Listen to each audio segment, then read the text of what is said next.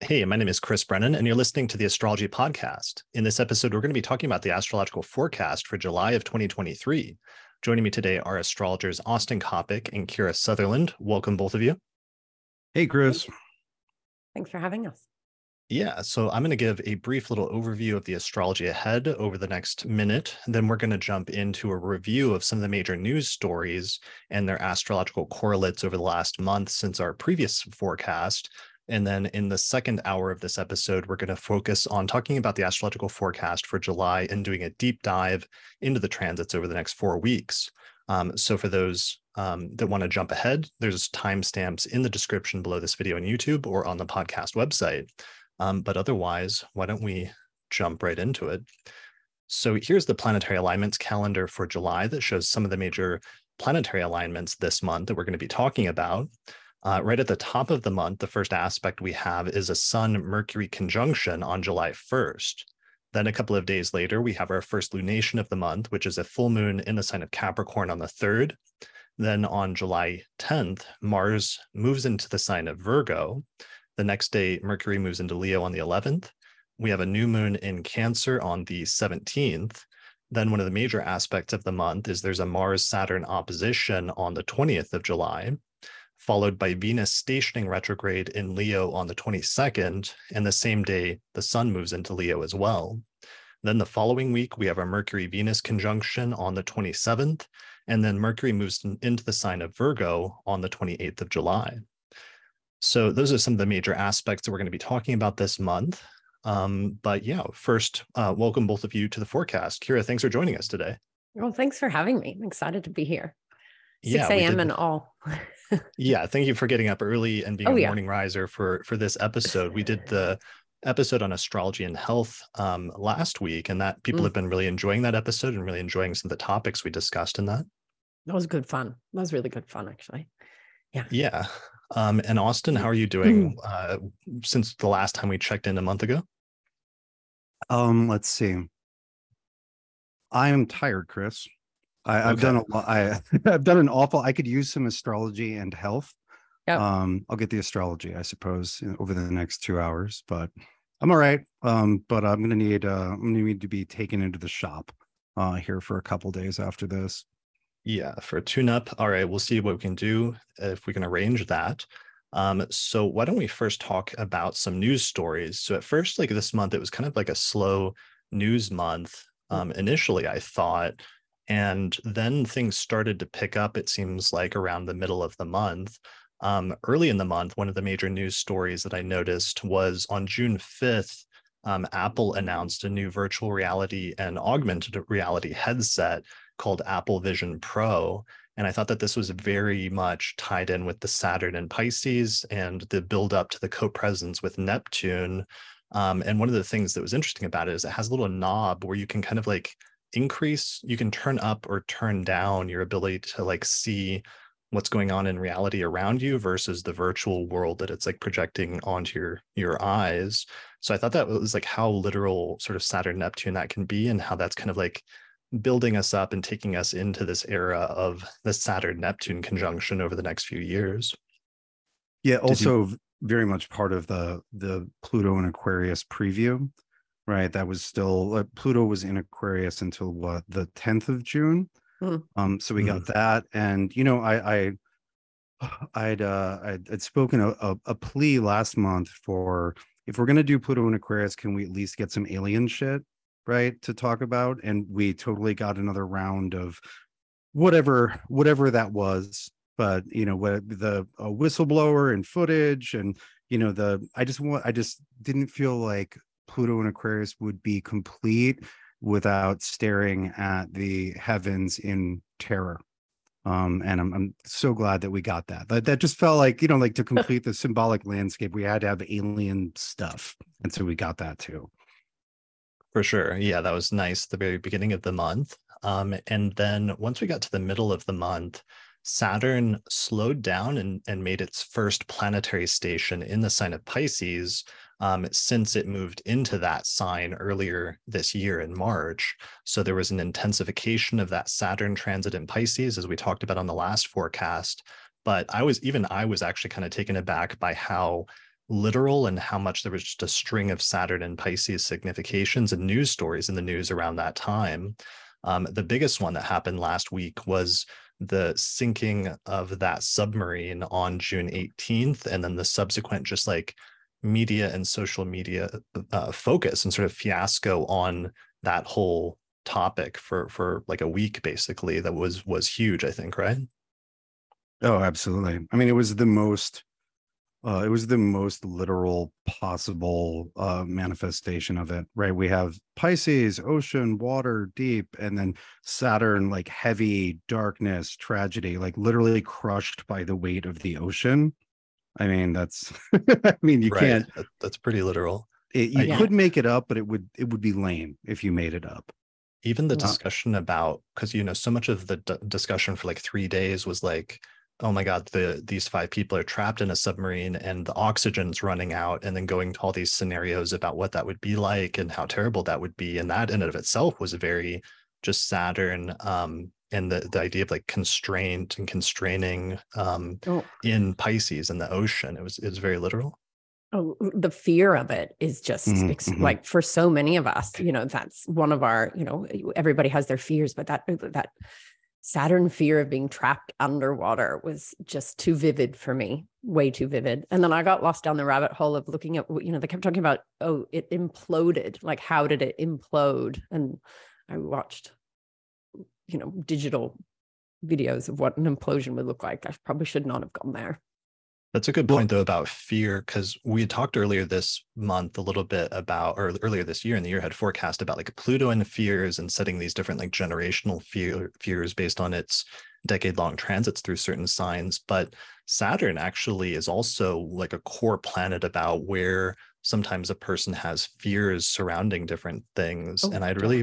I'd forgotten that, how much that's true just classically, until this week when there was so much discussion about Saturn and different like Piscean types of fears. Yeah, well, and I mean, the difference is Saturn is fear of the known, right? Or fear of the knowable. Like, no, I can imagine what it'd be like. That's terrifying. It's not like maybe the AI will get us, maybe the aliens will get us. Where you do a lot of projecting. Pluto creates that vacuum for us to project into. But Saturn's like, oh no, that would suck. One thing about that just occurred to me is, we talk about how Saturn's been in very strong signs for 5 years, and now it's in Pisces, where it has a tangential relationship at best to the significations of Pisces. It's not a place where Saturn is very strong. And the implosion, right? The problem there is that the boundary, the wall, like the Saturnian boundary, wasn't strong enough. No. Right. Whereas our complaints have generally been like, oh, the walls are too thick. The Saturn is too strong. The boundaries are too strong and heavy. Whereas like this was not enough, right? Because the shell wasn't made of metal; it was made of carbon fiber. Yeah, literally, the boundaries weren't strong enough. So this is a good example of sometimes boundaries good, right? They separate us, but sometimes they separate us from the crushing weight of the ocean.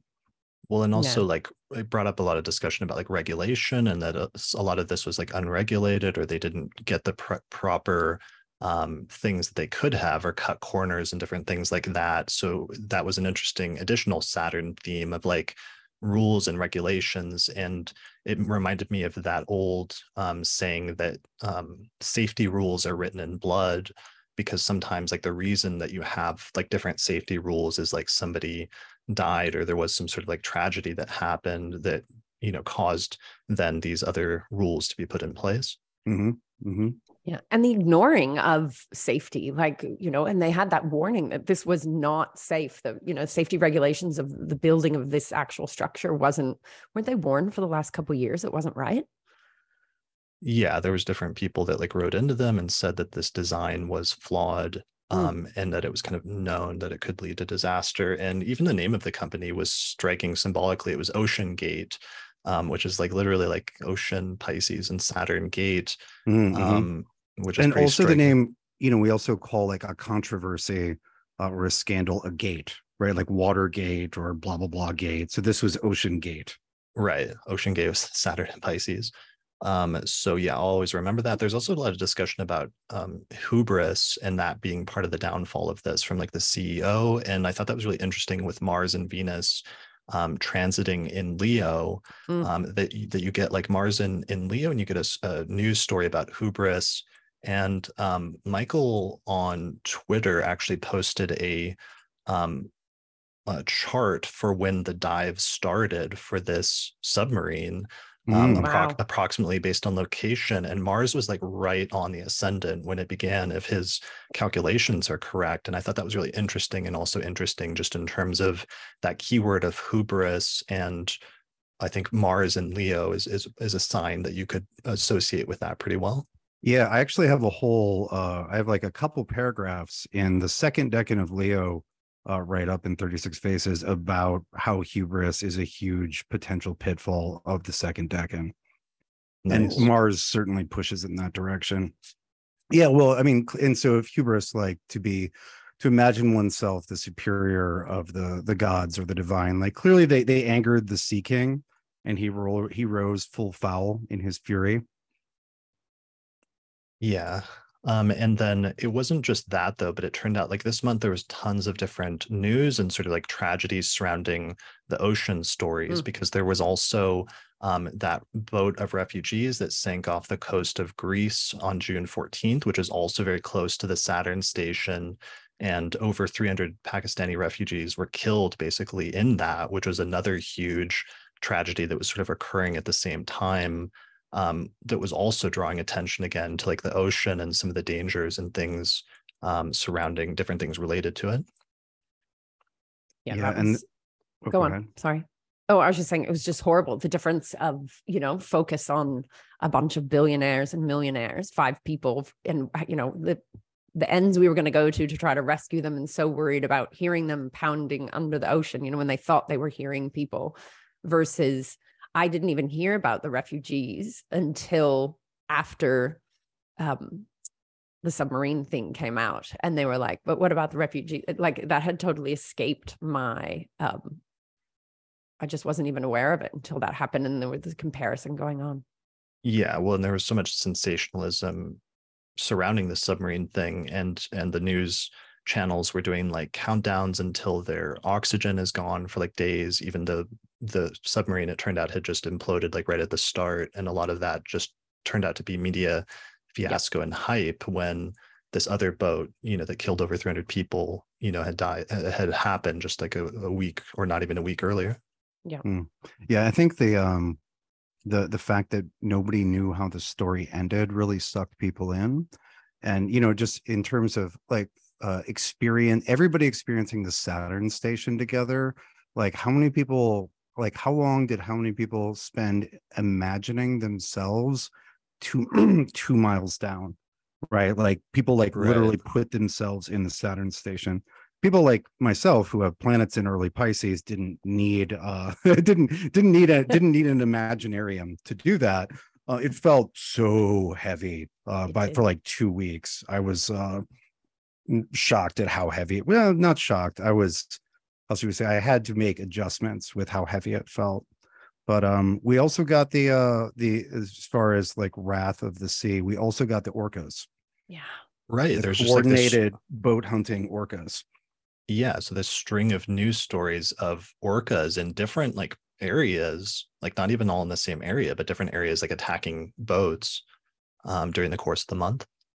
Yeah, that was amazing. And supposedly one was harassed by the boat owner originally, and that's why the attack happened, or that's my understanding of it. And then he's off teaching other orcas how to, and they're teaming up. There's like 2 and 3 going at one boat at a time, right? So that communication happening with them, and I find it, yeah. Yeah, well, they're very coordinated pack hunters, and so they just figured out what are the right tactics to hunt boats. Yeah, and I heard that there can be like trends, and in previous years there's been observed like trends of things that orcas do that like catch on and take off, and then many of them start repeating it and doing the same thing. And I thought that was really interesting, just in terms of the parallels between yeah, just like animal life and humans, and how humans often draw distinctions, but there's so many of our own social things that happen that are natural that we associate as human traits that actually show up in different ways in different animals. Well, Yes. especially orcas. They're Yeah. just so, yeah. There's a lot of things that are, I mean, I'm not saying humans are similar to orcas, but they're amazing, just amazing animals. They live, they live really, if we want to go into medical, orcas are one of the only, I mean, I'm probably taking this off base here, but orcas are one of the only animals that go into menopause. And then the grandmothers are in charge of the rest of the pack. Like they follow a very similar pattern, females wise, to humans. That's interesting. Are they matriarchal? Because one of the Mm-hmm. explanations I heard for the genesis of the boat hunting was that like a matriarch of a particular Yep. pack, gang, whatever, of orcas was killed by a propeller, and then the other orcas in that, is it pod, so No. whatever, basically sought revenge, but then ended up teaching the tactics to other Yeah. groups. Yeah, they're absolutely matriarchal. And once the female orca goes through menopause, she's then like in charge of all the young males, is one of her big things. I have a friend who's a specialist in this area who's always telling me crazy stories. Yeah. Yeah. So I could see that revenge over probably killing or injuring, the mama bear. Yeah, so that was wild that we had all these different areas where the ocean was coming up, and themes surrounding fear or danger, or in other instances like safety, and how it was coming up. And I think it was just a good demonstration how sometimes planetary stations really do represent an intensification of the significations of whatever that planet signifies at the time and whatever sign it's going through, and how we've shifted now from this 3-year period that we were in of like Saturn going through Aquarius, and literally at the time there being different fears and different issues surrounding the air and like an airborne illness with COVID. And now we've shifted into this period of like Saturn going through Pisces, and the very first time it stations, we have this intensification of discussions and news events surrounding the ocean.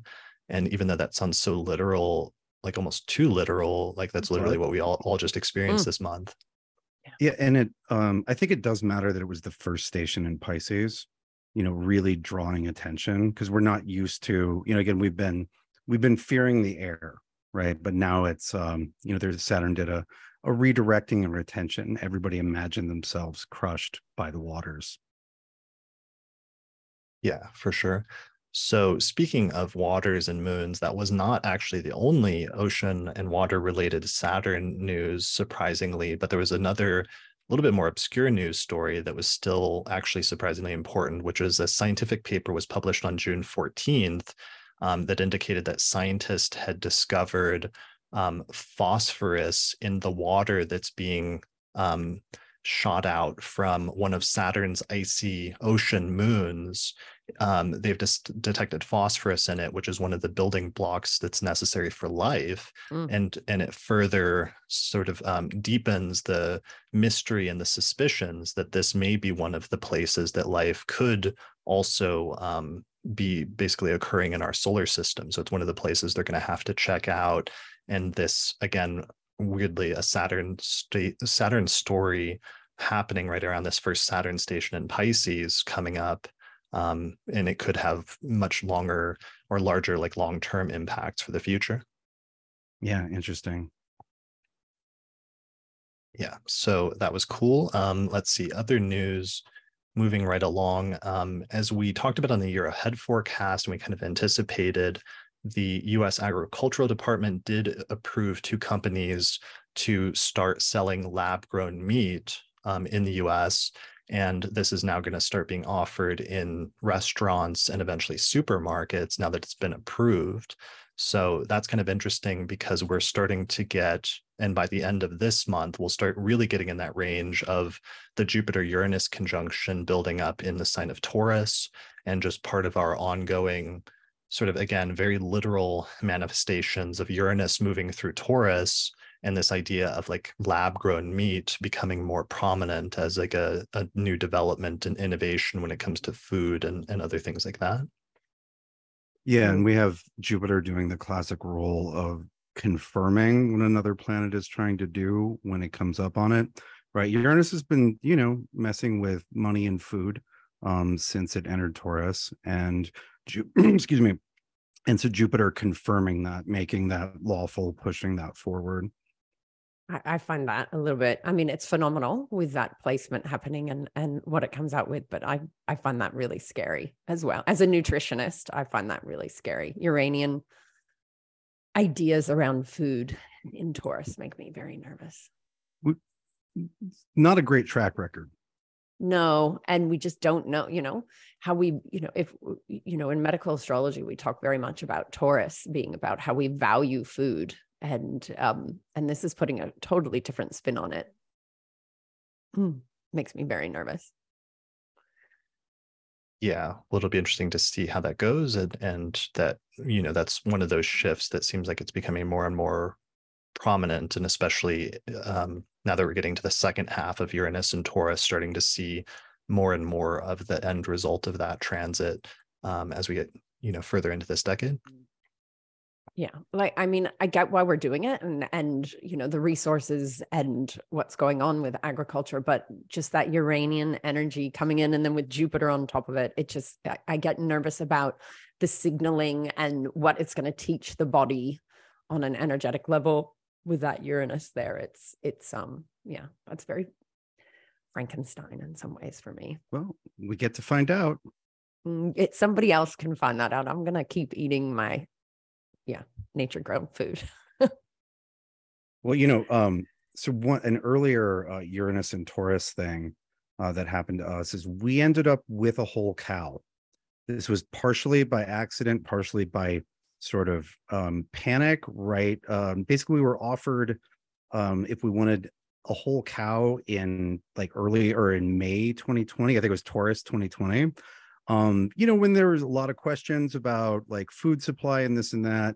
So we signed up for a cow, and then the cow was Austin. Are you talking a cow that's alive that you're taking care of, or you're no, buying? It was a rancher who took care of it. Yeah. We forgot about it. And then a year later, Kate was like, so you remember how we kind of bought a cow? You need it's a big getting fridge. the meat's getting delivered today. And so it was almost 900 pounds of beef. So I'm still eating. We're still very much working on the same cow we've been eating for 2 years now. Yeah. But that was a very Uranus and Taurus thing, right? Like surprise beef. We've also, as a surprise, because we have a lot of beef, it's great, it's local, it's grass-fed, given the gift of beef, right? For someone's birthday, it's like, here's 40 pounds of beef. That's awesome. Austin, if you send me beef for my birthday present, I'm sending it back. Just Dude, it's awesome. Putting that out there. It's great beef. Okay. Dude, you've never given the gift of beef, much less received the gift of beef. That's hilarious. Instead of wine. Yeah. I was thinking Taurus and wine. That's true. So moving on like to good wine. Sorry. I'm talking about like fancy wine. Yeah, a wine that would pair well with a nice steak. Yeah. Or 20 pounds of ground chuck. All right. We'll we'll come back to that later. We need to move off this one. So that was there was already a ton of major news stories this month, especially around the Saturn station. And then if that wasn't enough, we got one last major news story just a few days ago, which was the Russian rebellion or coup attempt that took place on June 23rd. And this was a major story in the news that tied into at least three different transits, three different things that are going on. One is the Saturn-Neptune conjunction that's building up that I know Austin's talked about many times on the podcast. But also it was pretty close to the Mars-Uranus square that just went exact today, but it had been building up over the course of the past week or so that we talked about on the last forecast. And it's also tied in with the Venus retrograde that's coming up this summer.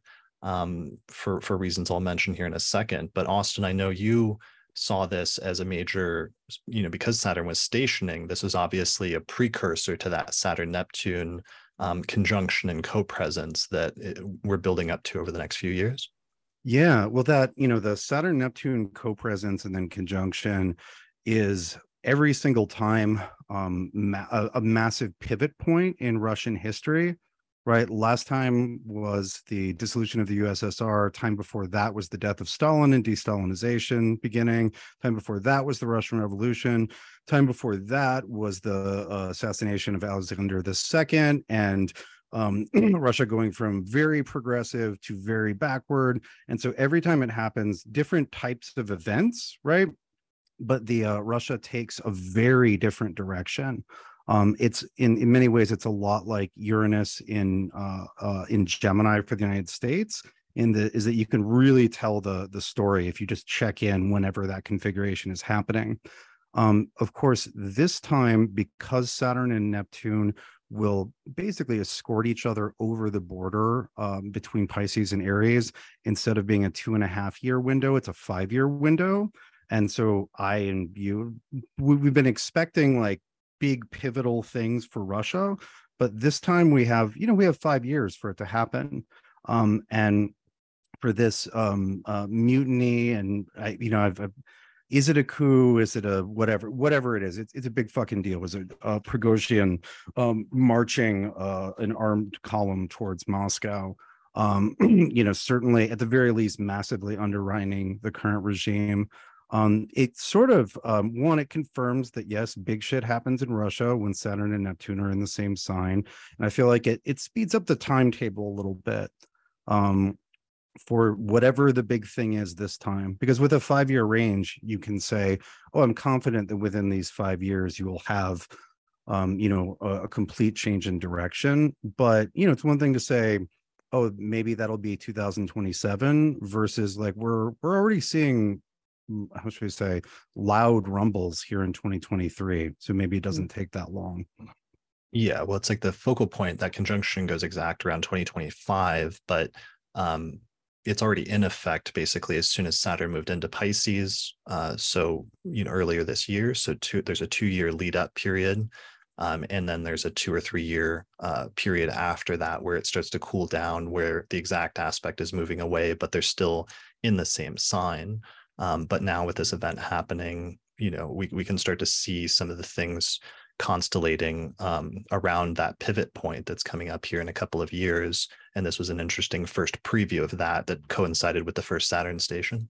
Yeah. And some quick point I'd like to make that's just really interesting is that if you look at the hypothetical chart for Vladimir Putin, which I'm very suspicious of. Anybody whose career was in intelligence services has plenty of reasons to hide their birthday. I'm certainly not. Like, I know it sounds right that he has a Scorpio rising, blah, blah, blah. But just like if he's born anywhere around that chart, he has the Saturn-Neptune conjunction, right? Which is it's the Russian conjunction. And so he's born like as Stalin is dying. And so it's very interesting. And so again, if he's just born that year, he has that. With the chart we have, the sun is with the Saturn and Neptune, which certainly makes sense. Like somewhere around there is pretty convincing. Even if it's a fake chart, it's symbolically correct to have like a very, a Russian leader of historic import to have the Russian signature in the chart with the sun there, right? But with I've been thinking about it. I was talking with this about somebody private, or I was talking about this privately with someone a couple of weeks ago. We have the nodes. There are going to be eclipses on top of that Libra conjunction, that early 50s Saturn Neptune, which is interesting and maybe challenging for people who have that, including Mr. Putin. But anyway, I was also just musing about like, okay, when do we have whatever the big change event is? And this isn't a prediction, but this is thinking. I was just looking at that and I was like, oh yeah, the second half of our Saturn Neptune time is going to be in Aries, where the Saturn Neptune co-presence will oppose where it was in the early 50s, right? So we'll have the Saturn Neptune in Aries opposite the Saturn Neptune in Libra, which is in Putin's chart. And also, that was what happened. Does that make sense? As musing? Yeah, for sure. Not precise predicting, but just looking at that, and that seems somewhat compelling to me.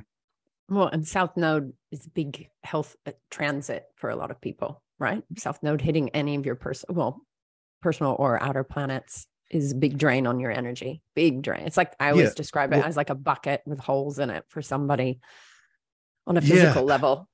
Do you know that there's actually have you studied Ayurveda at all, Kira? Yeah, I've done a year of Ayurveda, but I don't do Jyotish astrology. Okay, so I believe that there's actually a health technique where you're looking for what I believe is called beta, which I think transliterated as like BHEDA, which literally means a period where a person has a hole in their bucket and their life essence keeps draining out. Yeah, and that's a real South Node thing, right? Is that what you're talking about? Well, or you're talking about a different transit. No, I agree. I just I was like, oh yeah, I remember that from Jyotish class. That's literally like a technical concept. But what I would just back to the Russian political situation. One of the things that happens this month that we're at the cusp of right now is the nodes moving into Libra and Aries. And we've talked a lot about eclipses and like kings and queens and royalty over the last 6 months.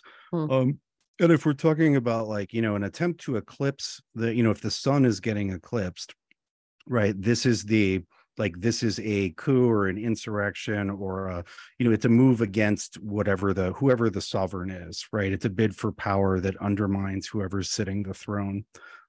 Whether it's successful or not, this one didn't seem to be successful. Again, it's a murky situation. I'm sure more clarity will come out. But that certainly seems like an eclipsing of the sun. If you happen to be, the head of a nation state, like you're very much in the sun position. So that's another like piece that connects to it.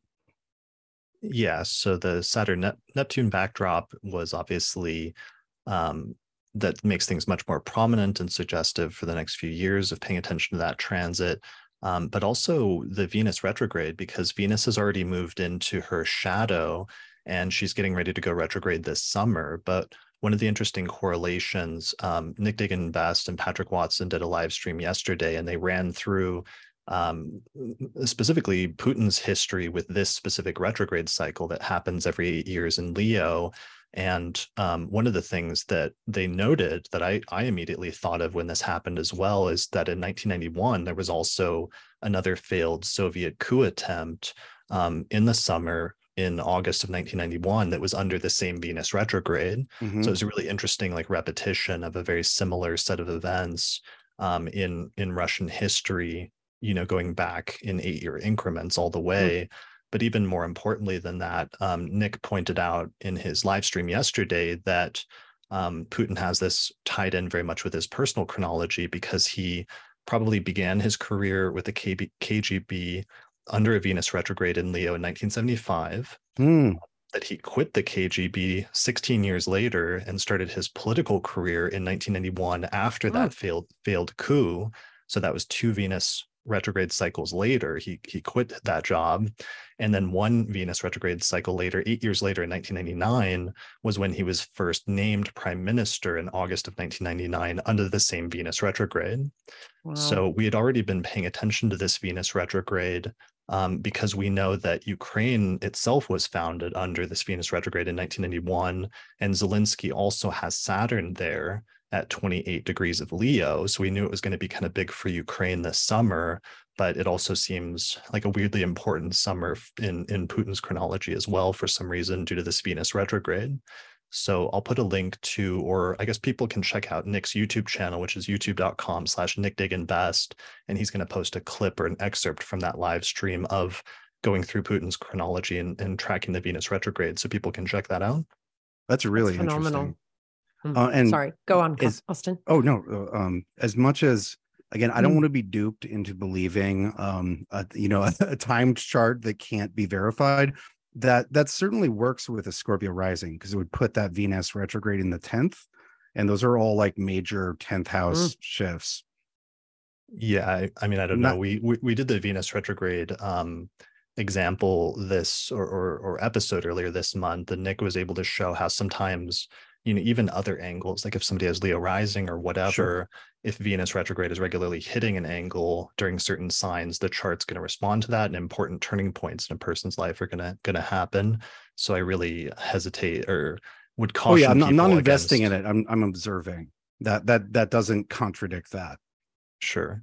Yeah, I've just been seeing people making predictions lately, and I would really caution people against using that time chart too much, since we have Yeah, I mean, no idea. Like, you couldn't have a more or a less reliable background for, believing like a bird. Like, if anybody who's like, I was a spy for decades, and they're like, yeah, this is definitely when and where I was born, like, no matter which country's service, like, that's not reliable. Right? That's, you don't take somebody who's literally trained in spycraft at their word. No. Yeah, for sure. And with the Venus retrograde thing, it was just weird because it made me think of how, in history or historians, you always have that idea that like history rhymes, and that's like almost a saying in and of itself that you can see sometimes in history. But then with astrology, we can actually see some of the patterns that are coinciding with that rhyming, like this Venus retrograde. And I feel like with everybody's chronology, when you're trying to study the astrology, sometimes you see that period and you almost hear the music that starts playing when something like important or like heroic happens in somebody's life, like in Game of Thrones, when they would play like the heroic music when Daenerys would do something important. But then with some of these, it's like Venus goes retrograde in a certain part of your chart, and you hear like the Benny Hill, like yakety sax music start playing, like when in Russian history, for example, here with 1991, having that failed coup under a Venus retrograde and then having another one here. It's kind of funny thinking about the times in a person's life or even in world history where things go awry or things don't work out as planned.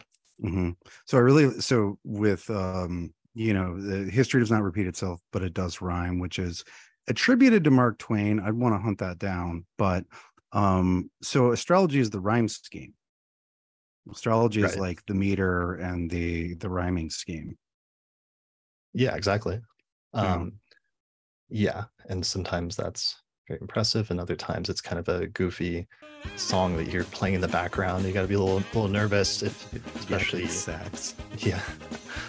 All right, so I think those are all the major news stories that I meant to cover. Is there anything else that we want to talk about to review, or any personal anecdotes or other things that happened related to that? I mean, we have the Mars-Uranus square happening today, and I think that was actually also tied in with the previous thing.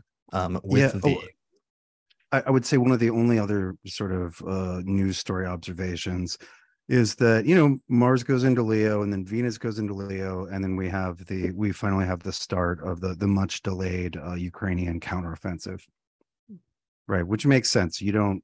Of course, you're not going to do a big counteroffensive when Mars is in Cancer, right? It's just not the energy. But it's ongoing. Doesn't seem to be going particularly well. But the start of that timed quite well to the Venus joining Mars in Leo. And of course, I've been looking at the Mars Venus in Leo, with Venus coming up on the station as being as bearing a very, very interesting relationship to the signature under which the Russo-Ukrainian war began, right? Which was Venus stationing direct with Mars. And here we have Mars and Venus again, but Venus is about to station retrograde. And so it just seemed like that there should be important stuff that happens, and we'll get the rest of that by mid-July, but it's interesting to see. Yeah. And one last thing actually that was funny about the Russian thing, Aaron Fogel, who's been on the forecast before, posted on Twitter today about the Mars square Uranus, and she said some of these explosives may already have erupted since Mars acts early. But what we may realize today is that we go to great, sometimes destructive lengths just to feel seen and appreciated. And I thought that was funny with the Russia situation, that sometimes if you're a warlord, what you really want is to be seen and sort of recognized. And maybe that was the downfall for that situation, if Putin had only give a little bit more recognition to different warlords. Well, was it Prigozhin, who's the head of the Wagner, whatever, the sort of mercenary group. What I know, one thing that led up to it is that there's been a lot of rivalry between the Wagner group and the like normal Russian military, and that there was some decree, I forget, that was going to like limit or kind of neuter Wagner that was going to take effect on July 1st, and many people think that this this mutiny was mutiny or coup or whatever, was a a very clear reaction against that. And dude, Prigozhin wanted to take over. He wanted to be head of the military, and he was like, "Hey, we've been doing a much better job than the standard military, but they've been sort of pecking at each other quite." Quite publicly over the last several months. So like literally like, hey, I'm doing a great job. Why them? Why not me? I like that ties into it in a very observable way. Yeah. And also this is real quick. This is like joking actually by taking like a psychological interpretation of no, it. but I mean like applying it to, it's I mean, it's I know it's kind of true, there. but it's also just funny. Also, how many like potential coups have you seen announced on social media? Yeah. Yeah, right. That's true. pretty. That's a pretty Venus and Leo. It is. Move. Yeah. Well, it reminded me a lot of the Roman Empire, because stuff like that's exactly what happened with like Caesar and stuff. Is you have the empire and you have these different generals that get in charge of these vast military contingents, and then what happens if one of them decides to like march on the homeland is basically what led to the Roman Empire and the fall of the Republic. So it's kind of funny because if you imagine if Twitter existed back then, that's exactly what you would be seeing basically in like Rome in the first few centuries BC. Oh God, yeah. The I was going over where's it Firmicus and Valens delineations for planetary combinations last month at Norwalk. And so I'm going through with people, it's like this is like so much of the stuff is just perfect for social media, like that. I love how you guys think about this. Like once you get a few centuries, once you get past Augustus and things aren't so there's not so much Pax Romana.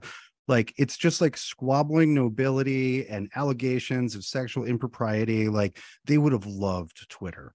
Like it's just like late Roman Empire, like late Western Roman Empire just would have loved Twitter. It would have been the most popular thing ever.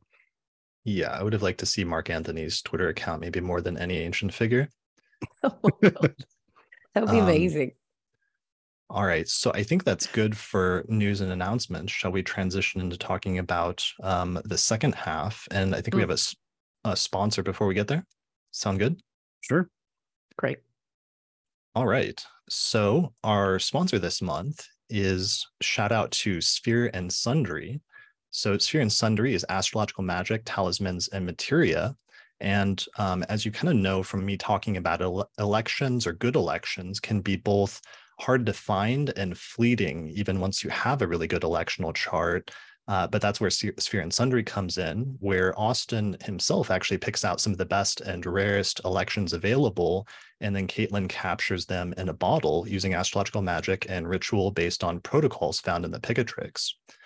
So this is part of your process each month, right, Austin, as you pick out the different elections coming up in the future? Yeah, I mean, I wish there was one every month. They're the electional strictures for doing magic, astrological magic, especially if you're going to cast it as a talisman or bring it into a lasting form or an oil that's going to be around for years. It's really strict. And so I would say between 3 and 5 a year is what I can find. So it's really more part of my yearly prep. But every month would be great. That would be nice. But no, you really got to hunt. So you hunt down these elections, and then Caitlin sort of captures the results, which are then available as anointing oils, bath salts, candles, sprays, incense, and more, which people can then apply to themselves or use in their space to get some of the benefits of great transits whenever you need them. So the Sphere and Sundry website has almost 5,000 reviews, which you can check out along with all of their offerings at sphereandsundry.com. Their most recent Thema Mundi project took 5 years to create and is currently open for pre-order. That was a really big announcement over the past month. How did all of that come together, Austin? Well, so it required getting a great election for all the planets' positions at the beginning of, in the creation of the universe, right? The Thema Mundi chart. So we needed a good moon in Cancer, a good sun in Leo, good Mercury in Virgo, Venus in Libra, Mars in Scorpio, Jupiter in Sagittarius, and Saturn in Capricorn. And Kate had this idea, I think, at the end of 2018, within the first 6 months of starting the project. She was like, I can get them all. I can catch them all. Like if I'd started 4 years later, I couldn't get all of these. But she got all of them. Those are individual series. And then ritually combined them with using a 7-day ritual and confinement last year. And so the resulting material, I guess I'm one of 2 people who's used it, is pretty fucking crazy. I would say that, I've guinea pigged and utilized all this stuff, but the Thema Mundi stuff, in addition to other qualities, also has an immediately psychedelic effect, which is not a result of any of the plants in there. It's pretty extraordinary. Nice. Very much looking forward to that going out and mutating the world. Awesome. For the better. For sure. So orders from Seer and Sundry typically ship the same business day. They've got a pretty warm and welcoming client community to help get people get started and answer all their questions. And each of the products, which I love, comes with an in-depth write-up in paper form, which are really engaging and informative for people who want to learn more about the stars and the planetary placements in each of the elections for each product. So people can find out more information at sphereandsundry.com. All right, awesome. Well, why don't we transition into talking about the forecast for July at this point? So here's the planetary alignments calendar, which shows some of the major alignments we're going to be talking about. The main one, of course, we're going to focus on is the Venus retrograde in Leo, as well as the Mars-Saturn opposition, both of which take place mid to late July. But we've got some buildup and some other stuff before we get there. All right, so let me pull up a chart for July 1st so we can see where the planets are when we begin the month. All right, there we go, July 1st. So we're coming off of the Sun-Mercury conjunction in Cancer, which occurred at the very end of June. We see Venus and Mars still in Leo, moving through the last decan of that sign on July 1st. Jupiter is beginning its buildup to the conjunction with Taurus, or Jupiter is building the buildup to the conjunction with Uranus, which by the end of July, Jupiter will actually be within 10 degrees of conjoining Uranus. So that conjunction is really starting to heat up this month. We see Saturn retrograde still at 7 degrees of Pisces, but it's about to fall back to 6 degrees. And Pluto has retrograded back into Capricorn, where it's going to stay for a bit before eventually moving back into Aquarius, I think later this year or early next year. So where do we start, or what should we start with for the top of July? Well, there are a couple different places. There's a number of things are in process, aren't they? Yeah, I mean, I'm surprised at how much we can already see the Venus retrograde is coming in really hot. And we did a whole episode on that this month with Nick Diggin Best and Patrick Watson, where we got into some really interesting stuff about what Venus retrograde means and how you have some of the classic stuff, which can be relationship stuff coming up, old relationships coming back, sometimes Venus related scandals and things like that, because the retrograde can sometimes invert the normal significations of Venus. But also as we talked about earlier, sometimes Venus retrogrades can just indicate important turning points in a person's life and like a pivot point where something important happens in some other area that's not necessarily always relationships. Has this Venus retrograde cycle, I guess it's a repeating one from 8 years ago, is this one an important one for either of you, or have you seen it show up notably for you in the past? Yeah, this one's pretty huge for me. So got together with Kate, like, I don't know, a month and a half before this one started. And then within the zone, right. But, got together with Kate right before it happened in 2007. We got married right after it happened in 2015. I started doing this podcast with you right before it happened in 2015. Big important relationship stuff, but both professional and life partner, romantic. Yeah, that's huge. Yeah, it's I'm born Venus retrograde, so I always find it interesting to watch Venus retrogrades in general and what they trigger off, and within a fire sign as well. 2015 for me was probably one of the most stressful years in my relationship. I'm in a 22-year relationship, so my husband at the time had a lot of stress going on. So it was interesting how to ride. In 2015, it was kind of like they were so stressed.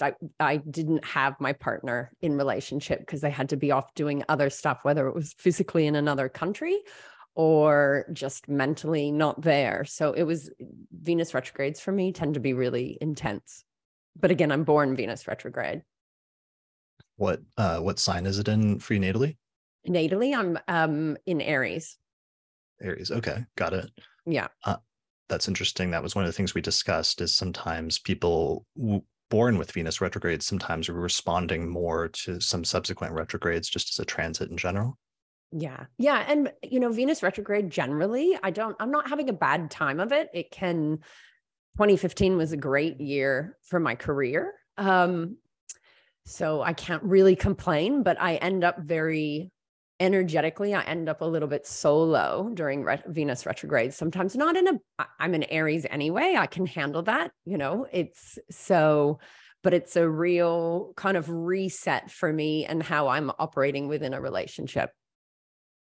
Yeah, there can be that real like reflective or like introspective period for that 40 days and 40 nights that Venus is going retrograde, where you have an opportunity to rethink things and relook at things and reassess things and decide where you want to go once Venus stations and starts moving forward again. Yeah, absolutely. And it's interesting to look at, because for my husband, he's finishing a cycle, right? Like while this retrograde is going to happen, he's pretty much finishing a cycle that started at that time. So I'm really interested to look at that. And yeah. And he's nice. A Venus in another fire sign, but not retro. Okay. Yeah, I find that Venus retrogrades tend to, what should we say, problematize. They bring the same kind of ambivalence that we get during Mercury retrogrades, but they bring it to more heartfelt matters, where we begin questioning like, oh, I thought I liked chocolate and didn't like vanilla, but you're like, chocolate's, I don't know, it's okay. Vanilla, maybe I've never had this vanilla bean. Maybe I just had the wrong kind of vanilla, right? Like I'm using a silly example, but there's this sort of like going inward to question, like, do I like what I like? Do I dislike? Maybe I like I've been, whatever, maybe this flavor is not so bad. And I've just gotten a pattern of thinking that I like this and don't like that. Like I find that the Venus retrogrades really attempt to pull together sort of conflicting experiences of attraction and repulsion and joy and sadness. Be like, oh, this person makes me happy, this person sucks. So it's like, well, but actually, like this person has some really good qualities, and maybe we just got off on the wrong foot, and this other person, maybe they're not as good as I thought. But then back and forth because it's a long retrograde. And the process of that is usually like a real depth of emotional clarity about what you like and who you don't. But the process of arriving at that clarity is, significant muddying of the waters and questioning. Somebody in the chat says, have I been wrong about olives the whole time? Right. Maybe. But like that, like that's and when things come up for question, like maybe I don't hate doing that, or maybe I don't. Maybe I thought I liked this and I did once. Do I still like it? Like there's something about the form or the shape or the exteriorization of of the Venusian desire for joy and pleasure and relationship and all of that that like kind of crumbles away, and we end up like seeking what is the more real, what is there a better shape or form for this particular passion. And sometimes you come out of it totally sure that you want to keep doing exactly the same thing, but certain at a deeper level because you took the time to evaluate it. Yeah, and sometimes you end up reaffirming things by the end of that process. Yeah, and it's not just, it's not, even though it's the same, it's not the same, because you went all the way back to, how should I say, that, like the beginning, and then worked your way towards, and you're like, no, this is right, right? It's like, it's like checking your homework for 40 months and be like, no, this really is right, and I'm certain of that in a way I couldn't have been before this process. If you look at it from a food point of view, going back to your vanilla and chocolate, Venus is all about what's sweet, and it's all of our sweet foods, and it's sugar in our diet as well. I'm sorry, I'm always going to take it into health. And it's a great time to reevaluate how you're doing, what sweets actually work for you, what don't, what foods you're in love with, what you're not. I actually find Venus retrograde really useful for people to reassess their diet, even though that's not that, it's not a Virgo, reevaluate, but it's still, your flavors change. And sometimes it's great to find that new pattern of what sweets are actually working. Not that I'm saying to go out and find sweets, but yeah, things will really change. Well, maybe what hits the sweet spot. Yeah. What pleasure foods are working for you and what aren't. And maybe it's time to change it up and evaluate the olives, as someone was saying. I like that idea of changing it up, because Venus, one of the things we talked about astronomically is that when Venus stations retrograde, it's like it's on one side of the sun, and it appears on one side of the sun, but then by the end of the retrograde, it's switched and changed sides. And there's this real crossing over, both in terms of the orientation to the sun astronomically, as well as whether it's north or south of the ecliptic. And sometimes you have a person sort of like changing sides and going from one thing to another. But it reminds me also what you were saying, Austin, or what you're both saying basically, is that the flip side of the coin about taste, and something that you have a taste for, is distaste. And they're sort of interlinked things of what a person has a taste for, a distaste for, are like two sides to the same coin. And sometimes during Venus retrogrades, that idea of taste comes up very prominently, both in our personal lives as well as publicly. One of the topics we talked about and Patrick used an example of was like sometimes fashion trends changing during the course of a Venus retrograde, and especially old fashion trends from the past coming up again and being repopularized. So he used the example of like Ray-Ban sunglasses being repopularized in the 80s after a Tom Cruise movie came out. But I thought that was really interesting and insightful keyword to think about when visually or in terms of fashion, something looks retro. We already have that phrase of something looks retro, it looks old, or it looks from a past fashion trend from a bygone era. And sometimes at first, when old sort of retro things come back and are repopularized again, it kind of goes against the grain and seems distasteful initially. But eventually, when enough people start doing it, it becomes kind of popular again. And then the public taste for that changes and is renewed or comes back again in some striking way. Yeah, that makes a lot of sense. So does this mean we're about to look at a lot of big hair with the Venus? Yeah. Well, yeah, maybe. Are we finally going to get rid of the center part that women have been wearing for the last Lord knows how long? I know you guys probably aren't into that, but I'm really done with it. I am not the authority on hair, I have to say, but yeah, I mean, that could be one. Leo is definitely one of those signs that's associated with hair. So hair related fashion trends could be something to look out for. I'm ready for a change. Yep. Not me personally. I'm ready to visually see a change, but yeah. Yeah. Well, yeah, I would imagine something, I would just imagine more colorful. During the pandemic, and also just every time that we have Saturn in Capricorn Aquarius, much more like drab, like gray, like grays and like grayscale stuff, and like sort of dull earth toned and military looking, sort of tones become really popular. Yeah, I'm ready for that to be over. Yeah, and I can see it's easy to and our last Venus retrograde was in a Saturn ruled sign, whereas I could. And also, if you look at Saturn in Pisces with fashion trends, it's much more like flowing and colorful and et cetera, et cetera. And I could see the Leo the Leo contributing brighter color to that. Yeah. The big flowy long skirts I know I'm talking to two guys about fashion, but the big flowy long skirts are making a rave comeback at the moment. I noticed it while I was out last night. Well, Interesting. so Chris, this is Yeah. bad news for us. Maybe the Venus in Capricorn cycle was peak guys in black t-shirts, Yeah, the and black now t-shirt it's contingent. over. No, Ah, if that goes out of style, I'm hanging it up. yeah. Well, I would like people to pay attention to and let us know in the comments if they do see any fashion trends, or especially old fashion trends that come up over the course of this summer and are brought back, or if you see any new fashion trends that seem particularly tied in with this Venus retrograde, especially once Venus stations. Yeah. Well, we've got the big maxi dress, as someone said. That's what I saw last night. Big, flowy, gauzy colors and big bell bottoms. Big, wide pants are coming back in. If everybody's really comfy with their skinny stuff, the big, over the top, covering your whole foot thing is coming back in. I was in London 2 weeks ago, and the big, the puffies are getting even bigger. Oh, somebody was telling me that the like absurdly large like skater jeans that I remember from the 90s, like the Jinko jeans, were coming back. This is true? This is what I'm talking about. Oh, that's London hilarious. I was like, no, I look terrible in these. Yeah. Hammer pants. Hammer pants are very comfortable. They are comfy, but they're not sexy. Well, to some people they must be.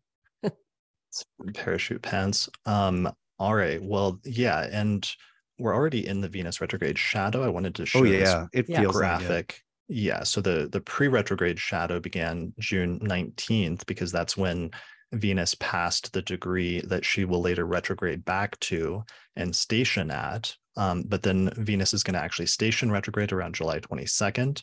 It's going to be retrograde for about 40 days until September 3rd, when it stations direct. And then eventually it won't get out of the post-retrograde shadow and leave all of the degrees that it retrograded at until October 7th of 2023. Wow. So this is our full time frame that we're working with. And especially if you have a personal planet within those degrees that Venus is going to go retrograde between 28 and 12 degrees of Leo or other, especially fixed signs, that means you're going to get a triple Venus transit of Venus hitting the same point 3 times over the course of a few months. And that's part of why Venus retrogrades are so important, because you take what is normally a very quick transit and you stretch it out over the course of a long span of time. Yeah, totally. Well, and so this one, particularly being in Leo, right? Bright colors is a thing. Like if we're looking at appearance and fashion, like looks like brighter colors, I would say bolder styles. But then, the sign that Venus is retrograding also just, tells us something about which issues will become important in relationship to other people and also in relationship to ourselves.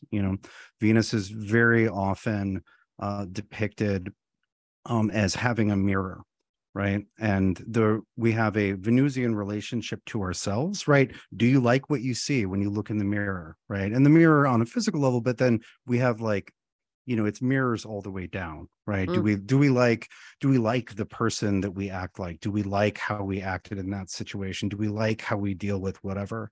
And that's also a relationship, and it also is loaded with attraction and repulsion, right? Or taste and disgust, right? Like we were talking about. And so with it being in Leo, right, the sun sign, I think that this one is going to have a lot to do with what's public and what's private, like what's expressed and then what's not expressed, because we have, there are different portions of us that have very different that are photosensitive to different degrees. Some parts of us need sunlight; they need to be seen in order to be healthy, and then other parts of us, the fungal, those of us who are part fungi, are killed by too much light, right? And we all, like the different parts have different needs. And so things like, oh, I'm getting too much sunlight, I'm being too public about this, or I'm getting too much attention for this. But then this other thing, which actually thrives on sunlight, is off in a shady corner and not getting anything. And I think that sort of public, private, what do I show? What do I, people say, oh, I need to be seen. Some parts of you need to be seen. Some parts of you actually need not to be seen. I know that doing a very public podcast every month, I often have feelings of wanting to not be seen, right? Like, oh, I have to get up in front of people. And so, it's not that we need light or we need darkness. Different parts of us need X amount of light, right? Or X amount of darkness. Like all plant life. Yeah. It's definitely Leo's the sign where the spotlight is kind of on you, and those themes of light, and also one of the keywords that was coming up was like loud, that Leo is kind of like a loud sign, both in terms of fashion, but also just in terms of public presence. And that maybe being a major keyword to focus on with this Venus retrograde. I like that idea. So one thing that I like, that's just a public thing that I think is pretty in the Venus retro crosshairs, is, have either of y'all heard the sort of scandal about the show, the Idol? It's like an HBO Max show. Oh, I don't know that one. Just So a little bit. What's interesting is that, so it's apparently the pet project of the Weeknd, the very famous recording artist. And apparently it was delayed and delayed and delayed and delayed. So it's extra interesting that it comes out right as Venus is in Leo and getting ready to do Shadow and Station. And it's about a scandalous pop star doing scandalous things. And then there's also a lot of scandal about the show itself, where people are mad at the Weeknd and the showmakers. It's like scandal to the second power. It's literally public show about, it's a scandal, or it's a show about public scandal that has become a public scandal. And it seems to be, I don't follow the Weeknd very closely, but it seems to be a gigantic negative on his career. People are like, oh, I loved him, and now, for a decade, and now I don't ever want to listen to anything, any of his music ever again. But anyway, it just seems like a pretty Venus retro and Leo sort of thing. Yeah. Yeah, the Venus retro, and that's part of it, is sometimes something will happen in passing during the pre-retrograde shadow that should just be a passing like event or like singular thing that happens in your life, but then for some reason it gets drawn out, or it comes back and ends up becoming more important, and you see it play out over the course of like a few months instead of just a very quick passing thing.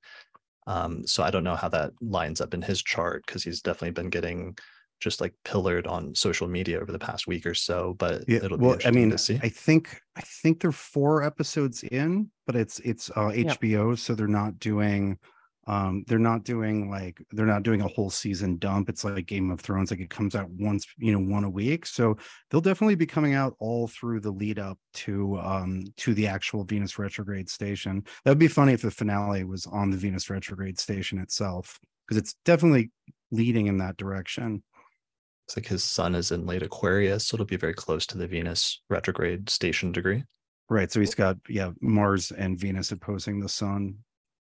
Well, and I've seen that someone's talking about Lily Rose Depp, who's famous for being the daughter of famous actors. I can see that's been posted, and there's been tons and tons of things on nepotism at the moment. I've found I'm not that up on this one show because I don't have HBO, but I keep seeing all this really negative press coming out about all the nepo babies. Like, I've never even heard that term before the last year or two, but it seems to be, if I've been scrolling TikTok or Snapchat, I've been seeing a lot of articles on nepo babies and how negative it is. And I'm wondering how much of a fall will go down with that. Yeah. I mean, this one just seems to have so much to do with like fame and like attention, right? Attention and what people can see. One of the things I've heard said about the show is like, oh, I really like The Weeknd as a musical artist. I don't like watching him as an actor. He's actually profoundly uncharismatic as an actor, and it ruined the illusion or the fantasy that the songs created, right? Which is, again, it's a vision thing, right? Like in the sun's domain, we have like all of this stuff about what you can see, who can see what, et cetera, et cetera. And I actually had a micro revelation about this the other day when I was watching my cats. Right. So we have a feline representative of the sun sign, right? It's Leo, it's the lion. And what do cats do endlessly? Cats always want to be where they can see and can't be seen. Right. We have 2 cats, so they're always rearranging each other. They're always rearranging themselves. So it's like, oh, I can see you, but you can't see me. Then the other one readjusts, and there's constant readjustment. And that's how cats as hunters work in the wild, the big ones too. right? It's where can I be that I can see, but you can't see me. And I was like, oh, okay, there's the visual dynamics for the sun sign, in kitty brain form. Mm. I think it's So- interesting how you were talking about someone saying they like his music, but they don't want to see him. And that really, to me, goes back to that Neptune and Pisces loving, the music and loving how it made them feel, yet then Saturn coming in the reality of not wanting to watch him. Like it's ruining their vision, the Saturn. Well, yeah. Well, and like on a personal level, like what parts of yourself, like, do you lead with, right? Do you lead with your voice? Do you lead with your face? Like it's, like we're, how should we say, like we're generally not equally good at appearing in all mediums. Like I'd much rather appear vocally than I would visually. I remember I dragged my feet as much as humanly possible when Chris introduced the idea of cameras for the podcast. Video. Yeah. Well, that's a good point, because maybe the theme then is sometimes is changing sides, or sometimes when a person attempts to make a leap from, like, let's say a career field, from one area of a career or one type of career to another, like in this instance, jumping from music to acting. And it's like we see different people that are either successful or unsuccessful when attempting to make that sort of change or that sort of leap. And it's like sometimes you do get those like amazing success stories, like Lady Gaga, for example, as primarily amazing, hugely successful, musician and singer, but then also successfully makes the jump to also doing acting. And you have people that sometimes are able to pull that off successfully, but then other times you do get instances where that leap, there's an attempt to do something, but there's a failure, or it just doesn't land quite as well as they had hoped. Yeah. So the one thing that brings up that's connected to that show is HBO like launched a new service where it's not HBO Max anymore. It's just Max, right? Like rebrand is also very Venus retrograde in Leo. And that seems like a terrible rebrand. It's like, no, HBO is like literally stood for high budget, excellent television for decades. We're like, oh, let's get rid of that. Let's not remind people of The Sopranos and Game of Thrones and, a dozen other shows that are some of the best things ever made for TV. Let's not bring that up. Let's just call it Max. Right, like that. I would say that's maybe a pre-Venus retrograde fumble of a rebrand. Yeah, well, and getting into some of the details of like the early days of the astrology of July, one of the things about this Venus retrograde, the very first part of it, is some of the things that happen could be kind of disruptive or kind of unexpected in terms of some of the initial themes that Venus retrograde brings up in the first part of it. Because here on July 2nd, we can see Venus exactly squaring Uranus from 21 Leo to 21 Taurus. And so we can see Venus, as it's initially, slowing down and getting ready to go retrograde, kind of stuck in between a rock and a hard place here, with Mars on one side and Uranus on the other side. Versus we know that when Venus stations direct, it's going to be stationing direct square Jupiter, which is a bit more positive and supportive of an aspect. So there may be some unexpected things like that come up in the initial phase of these things coming up. So this also brings us to our first lunation of the month, which is a full moon in Capricorn on July 3rd.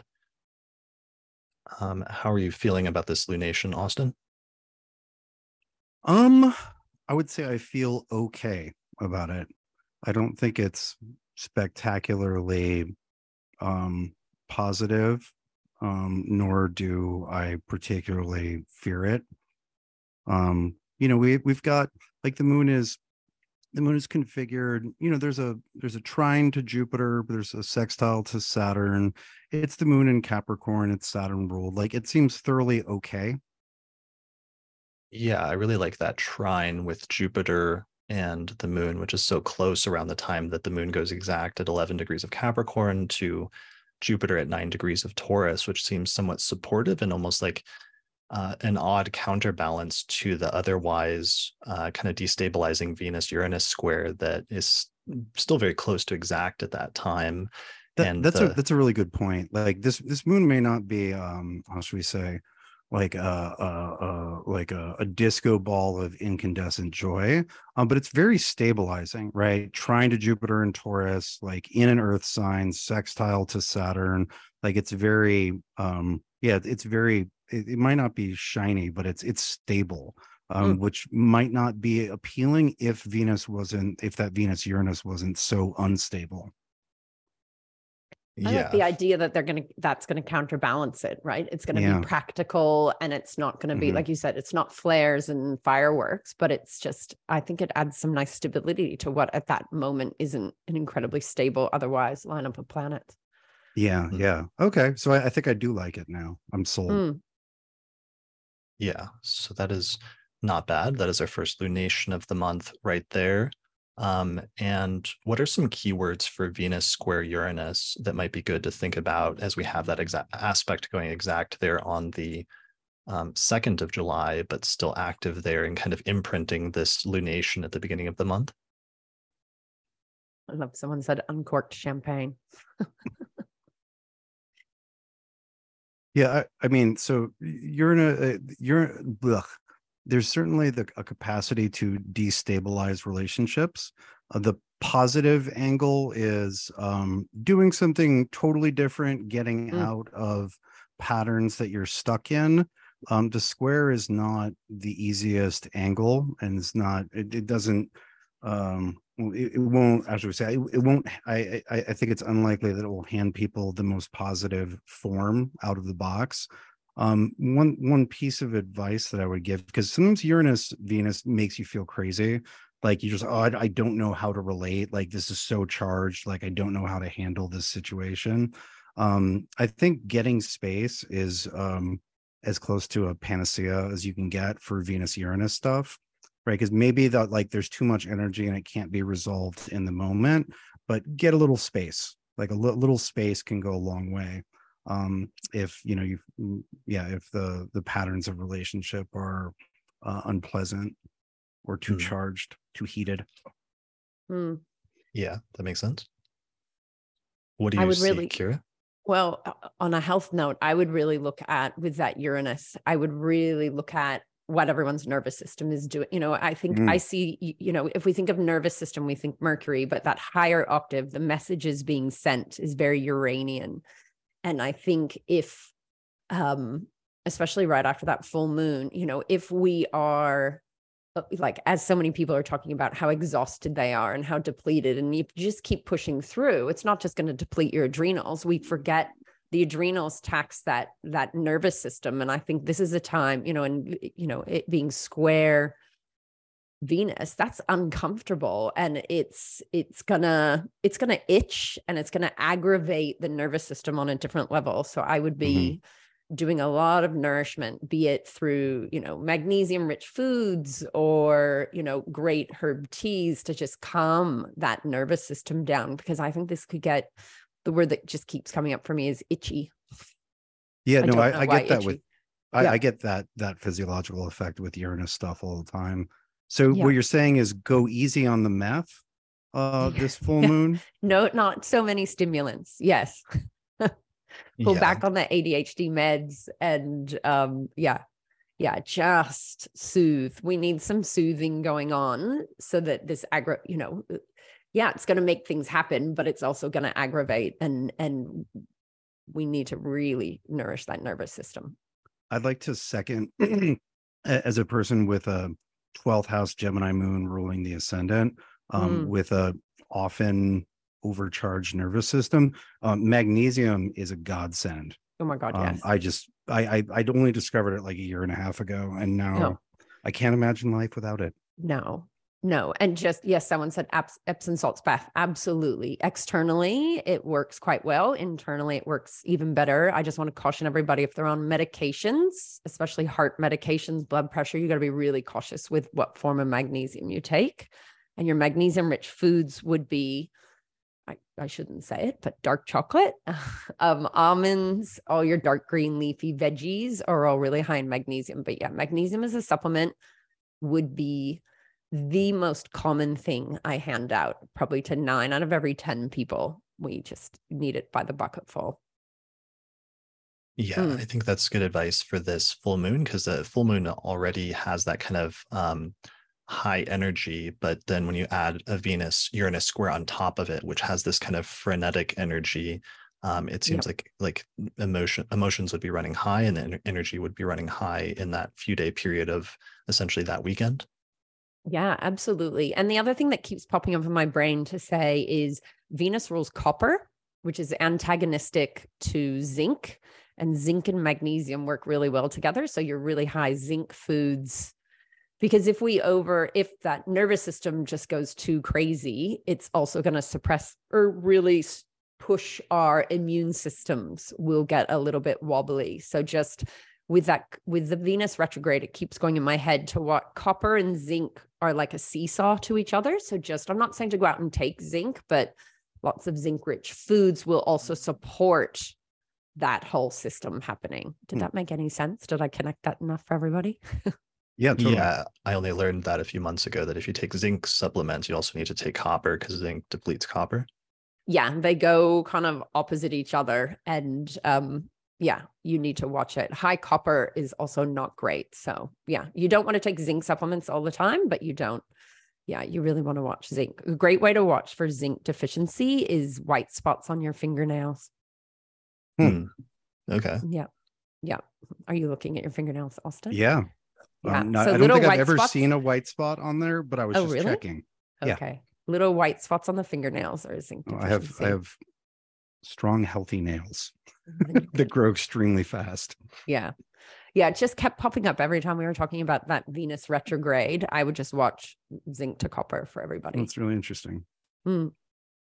All right, so that is the first week, is that lunation, the Venus-Uranus square, because of course that's the first Venus-Uranus square, but we're going to get more of those when Venus goes retrograde. So that's very characterizing the initial phase of the Venus retrograde period, is that square, and on the one hand, the excitement of that, because Venus-Uranus hard aspects can actually be very exciting and very liberating. But sometimes it's a hard energy to like keep going permanently. It's something that burns up has a high burn rate and burns out very fast. But the initial wave of that can actually be kind of exciting.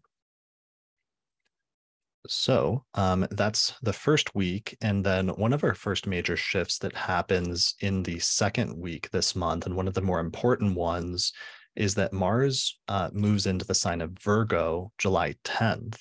And this is a major shift, Mars departing from Leo and moving into Virgo, partially because it sets us up for one of our most important or most standout aspects this month, which is going to be the Mars-Saturn opposition.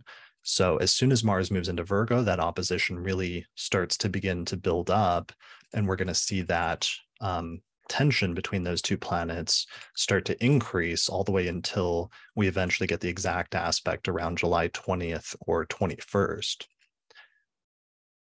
So there's that ingress right there on the 10th.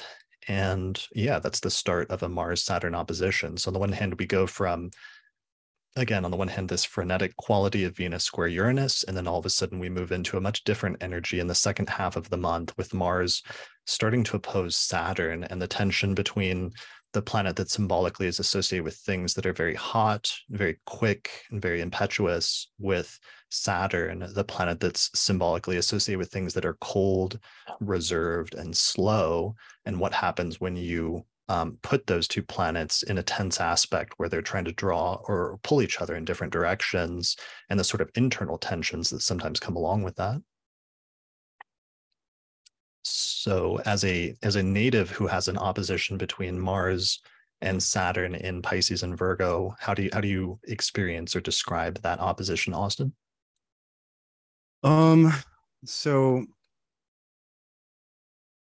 okay, so I mean, so Mars Saturn opposite in general, right? Like you just have all of that archetypal grind against each other, hot and cold, slow and fast. How should we say, like kinetic with Mars, and yet needing to be careful and work within a form with Saturn. Like there's all of those are in play. I would say when you can reconcile those two, or the reconciliation point is, it's sort of a like, the energy is, I would describe it as like grim competence, or you just doing what needs to be done. And sure, there's a lot to complain about, but complaining is just going to make it worse. There's like an energy of persevering, an energy of like getting through it and getting it done, like getting it over, whatever it is, right? Getting through this, or getting it to the finish line. It's I wrote an article a long time ago that had a word that I liked for Mars Saturn. Endurance is certainly a term, but there's another one that I'm looking for. Yeah, endurance, durability, persevering. How should we say?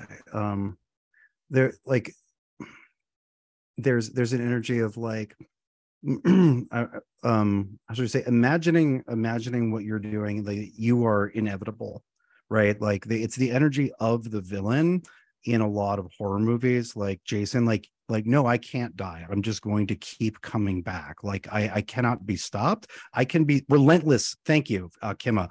Yeah, I wrote a piece like 10 years ago called The Virtue of Relentlessness, right?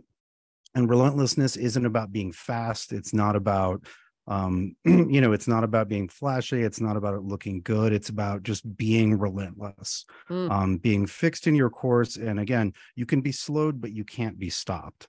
That being said, Mars Saturn, you got to be really careful pushing yourself too hard. It's a really easy, I mean, if we're just looking at visible planets, like that's the hurting yourself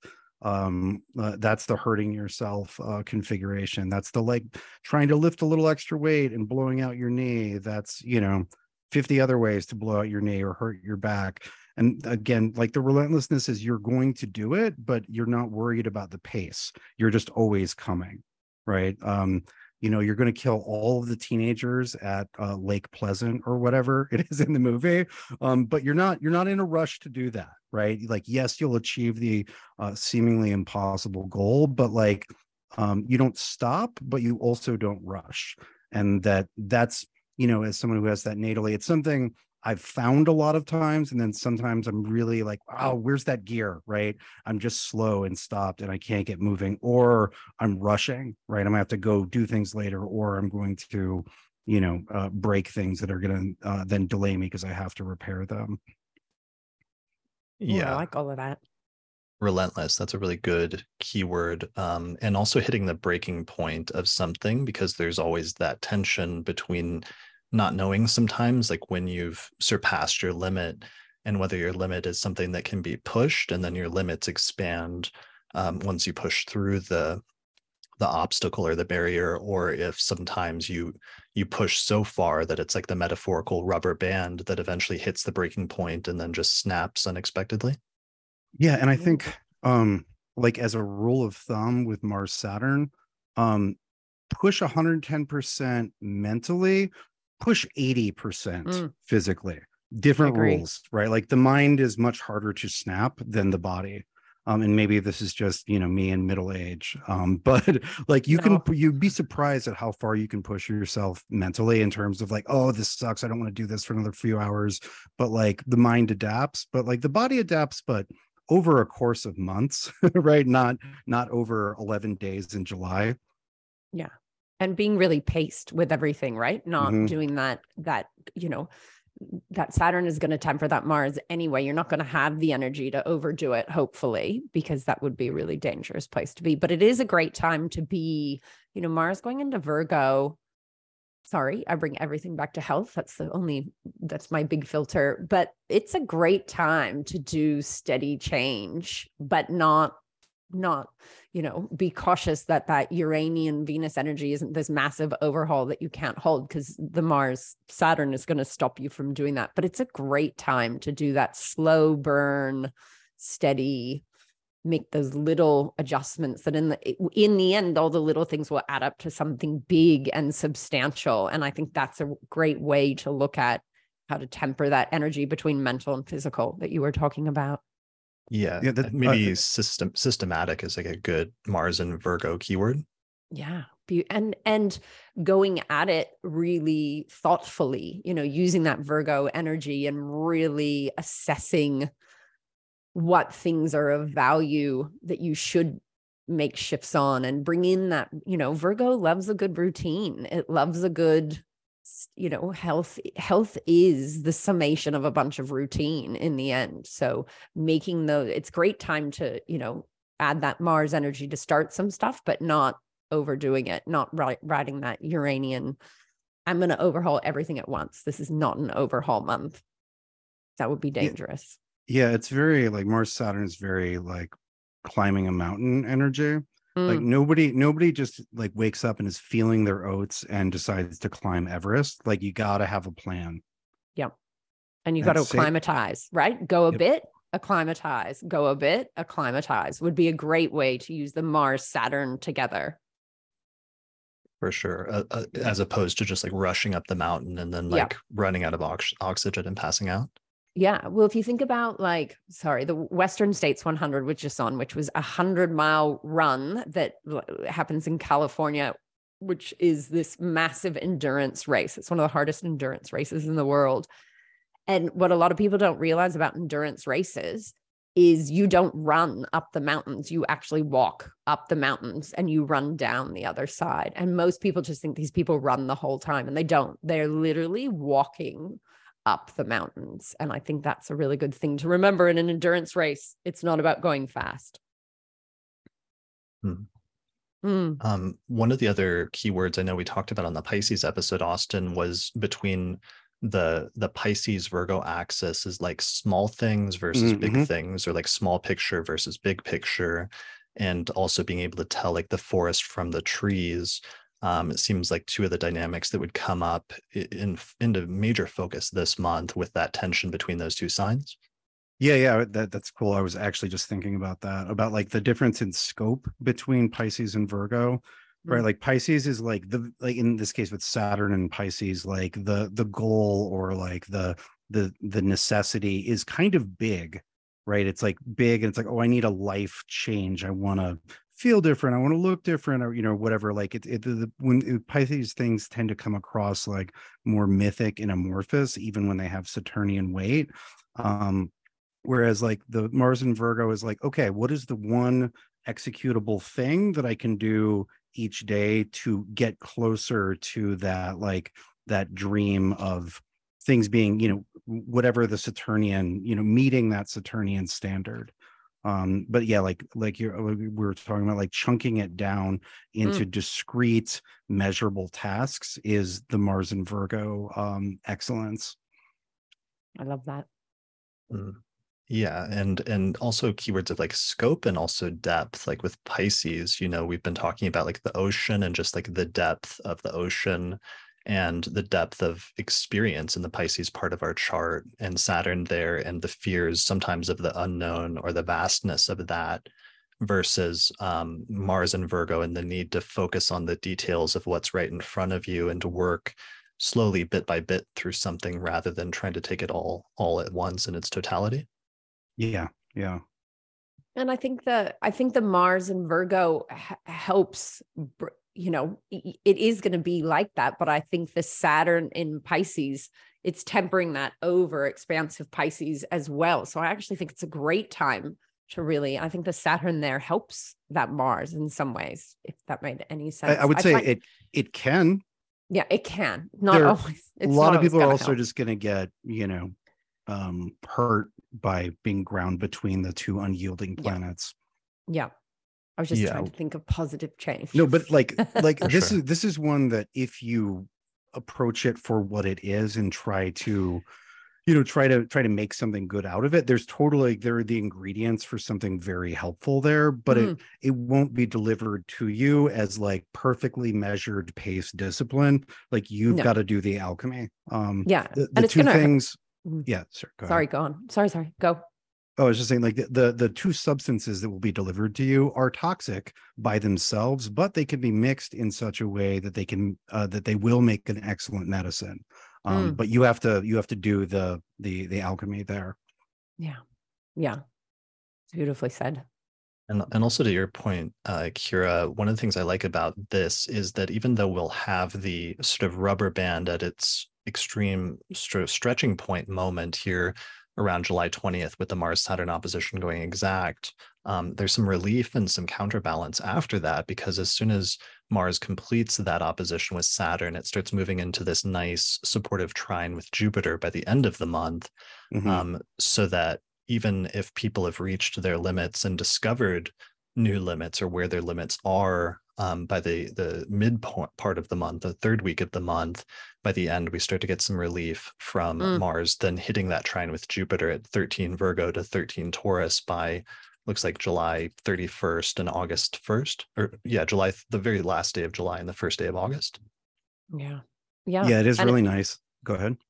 Just very supportive on the physical level there, with it being an earth and yeah, helping that energy that probably got overstretched. So I like that, because the earth isn't going to try to run ahead with it and exhaust yourself. It's going to ground it and hopefully stabilize what you've been through. Well, and if we're looking for like sort of so with Mars Saturn, you get sort of an ordeal energy. And then, but you know, the point of a chosen ordeal, right, is to become initiated in something or to become empowered.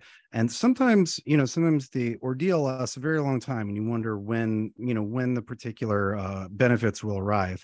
But here with like Mars Saturn, like ordeal, like, you know, but then like immediately after, as you're saying, Chris, we go right into Mars Jupiter, which is very much like, oh, I'm already feeling stronger, right? Like there's the reward portion or the feeling the benefits comes immediately after, which is I suppose a benefit to having Saturn so early in the sign, right? If Saturn was at like 22 Pisces, then Mars would just be building towards that opposition for a solid month. Right. Yeah, for sure.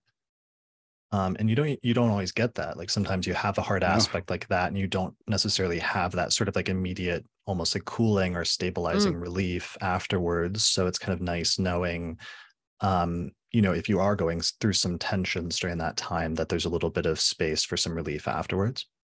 Yeah, and you know, we've been talking about this in certain contexts. For some people, this will just be like it was so fucking crazy at work for 2 weeks, right? It'd be like just Mars Saturn time, where you just had to grind. What's good is, again, like the configuration climaxes after like 10 days and then is immediately going into Mars Jupiter, and so it's not like a nightmarish month. It's just like a rough 2 weeks, right? Or it's not 6 weeks. It's just that 2 weeks, and then where Mars is going immediately after is you know, positive. Results. Triumphant. Triumphant is very much like a Mars. I think of it as a very Mars Jupiter feeling, is like triumphant, right?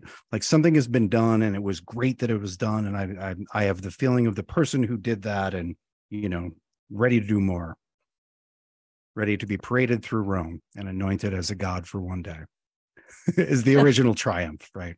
Yeah.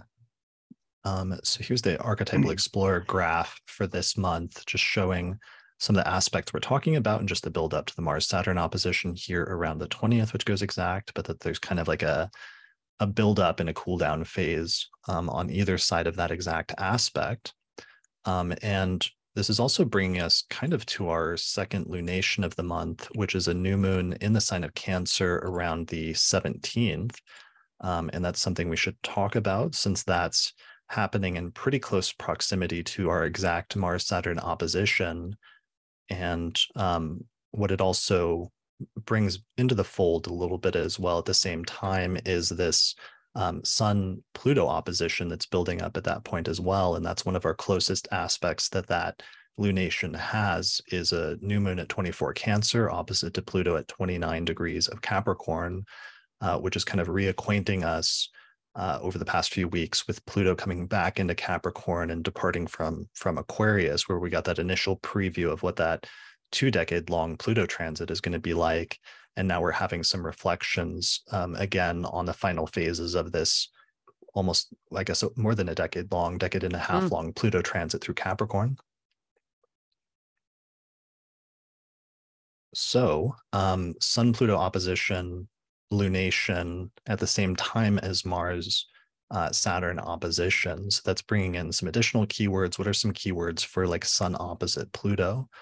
I guess there's things like control and power, and sometimes power struggles can be a topic for Pluto, as well as just how one uses or wields power becoming more important than it usually is at other times in our life. I think it's going to be an interesting revisit with it having retrograded back into Capricorn. I really see that last little tidy up, especially with that, with that new moon, those last things on the home front that we need to get organized or get, I don't know. I see it as a real, yeah, it's adding to a bit of work. I actually see it, kind of highlighting what needed to get finished, but in that new moon way, that's not, it's not the culmination. It's like, oh, there's more to be done and tidy up with that retrograde. Yeah, that's a good point, that there's more work to be done and that you've got to go back to something to re-dive back into the depths of something that isn't finished, that you have to go back and do one last dive into. Yeah, but almost, with it being a new moon, it's like you have to start it. Not that you have to start something again, but there's something else to be done that was different than what you thought you were doing. I don't know. Yeah, like another cycle of work. Yes. Yeah, that's what it feels like to me. Yeah, to me, like that seems like, how do I, with the Sun and Moon conjoining in Cancer opposite Pluto and Capricorn, the like recentering on what do I need to be like, how should we say, feel safe from history or like safe from the, Pluto and Capricorn has been very literal and very historical, monetary, physical, what changes can I do or can I make to insulate myself a little bit from the sort of relentless evolutionary historical pressure of Pluto and Capricorn. And there may not, and some of the answer to that may be, well, you can't do anything except with your mind, but your mind's relationship to things is very important. But there may be other things like literal things around the home, like how do I make my nest just that much more insulated from the world.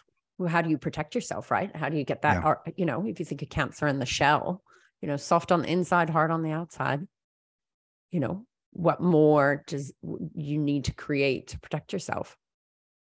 Yeah, that makes sense. That protective function of Cancer, especially just thinking literally. I mean, we talked about how literal the Pisces stuff was, and sometimes how literal the Leo stuff was, sometimes very basic core archetypes or keywords like that for Cancer here could be really relevant in terms of protection and the home and other things like that. One of the aspects I really like about this lunation is there is a pretty close sextile with Uranus at 22 degrees of Taurus to 24 degrees of Cancer. So there may be an out in some sense with that Sun-Pluto opposition and the tension that it's creating, that there's an opportunity to seek some sort of innovative solution to some of those problems that's coming from the Uranus aspect, that may help us to sort of think outside of the box in order to come up with things that could be helpful at that time to navigate not just the Sun-Pluto opposition, but also the Mars-Saturn opposition that's happening at the same time. Yeah. The other thing that comes to mind, which probably nobody wants to think about, is interest rates rising, people's homes, what have people invested in, who's renting versus who's owning homes. I know in Australia, we're really looking at people stretched too far and with interest rates rise. And I really see that Pluto opposite to that Sun Moon, how to protect yourself moving forward when we're going to be a bit more, there's a bit of instability in the economy looking and how do you keep safe? How do you keep yourself safe in your physical home, whether you're renting or buying or, I don't know. I see a lot of that coming in at the moment. But again, that makes a lot of sense. I mean, Pluto's time in Capricorn has coincided basically perfectly with unprecedented, historically low interest rates. Yeah. And the growth that's happened for some.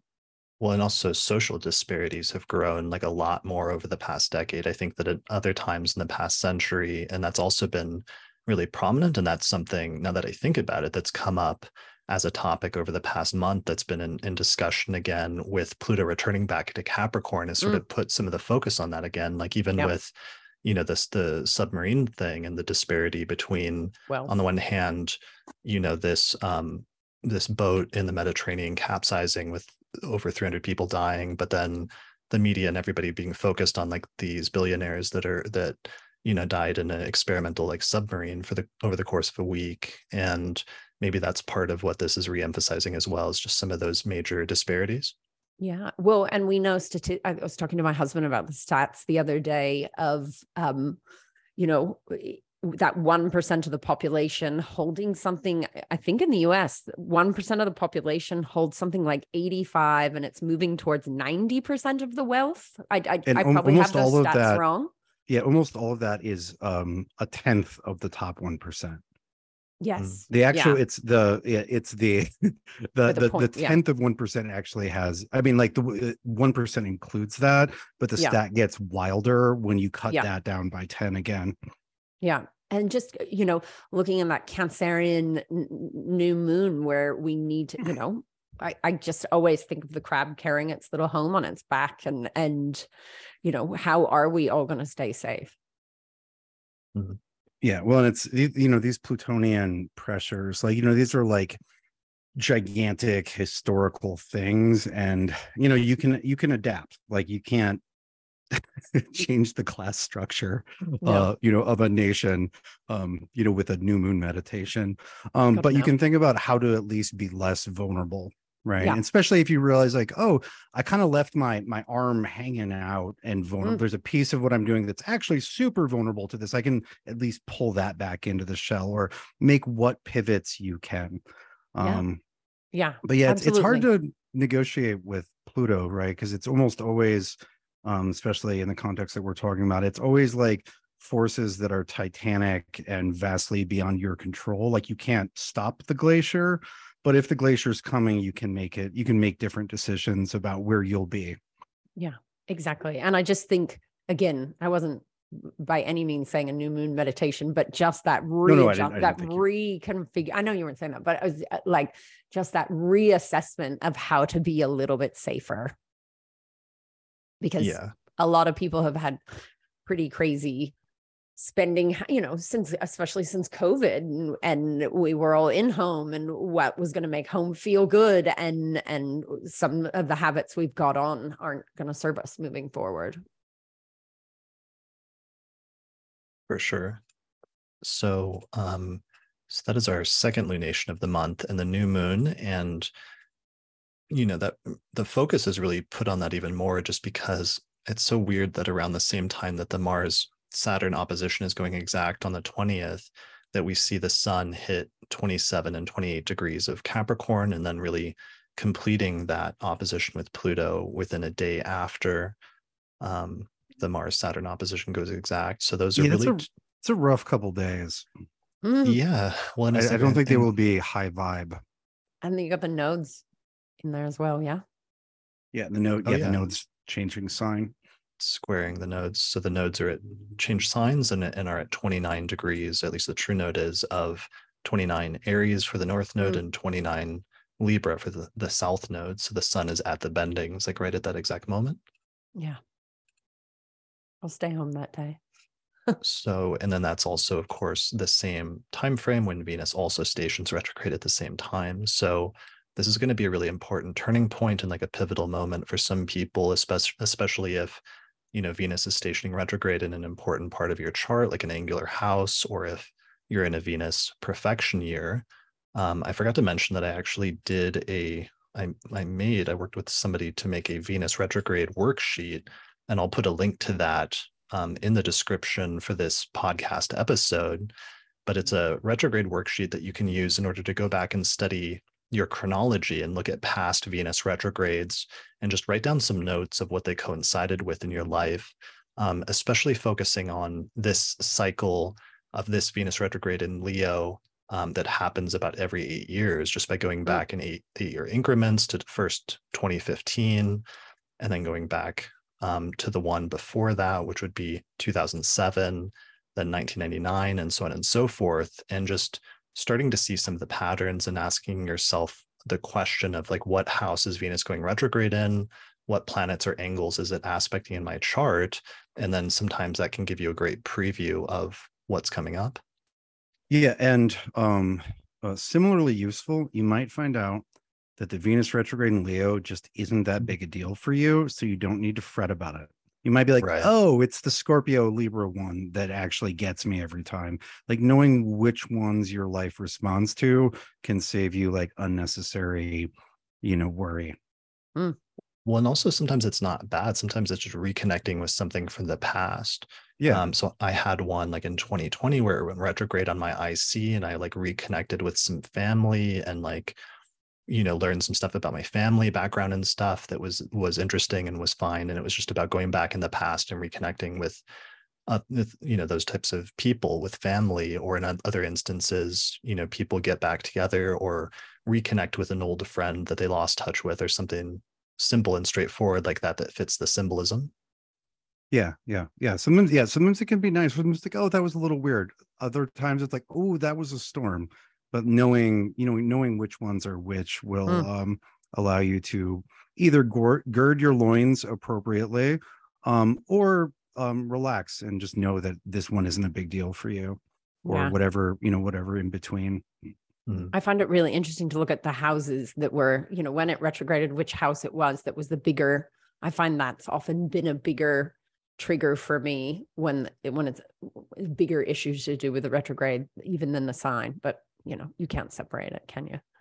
Yeah, just where it's happening for life. Yeah, for sure. Like what house it's happening in, and sometimes the topics of that house coming more to the forefront in your life at that time. Yeah,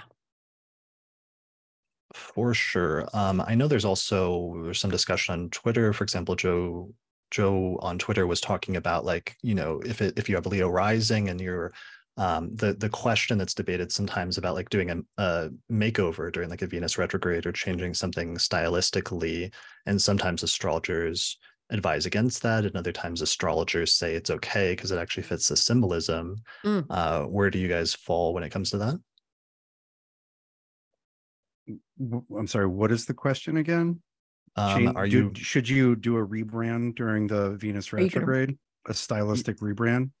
Rebrand, makeover, changes to one's appearance, or other things like that. It seems like sometimes that's a little rockier, and other times it's something that fits perfectly with the symbolism, and that's just like the window when somebody does that. But whether there's any... Okay, yeah, I do have a strong opinion. I would say experiment while Venus is retrograde, then pick something once Venus stations direct. Yeah, right. Don't do anything that's like permanent during the retrograde. Like experiment by all means. Like do things that might look terrible, but maybe it's amazing. But and I would say the same thing generally with like new relationships during Venus retrograde. You don't have to avoid everybody, but like be experimental. Don't lock it in.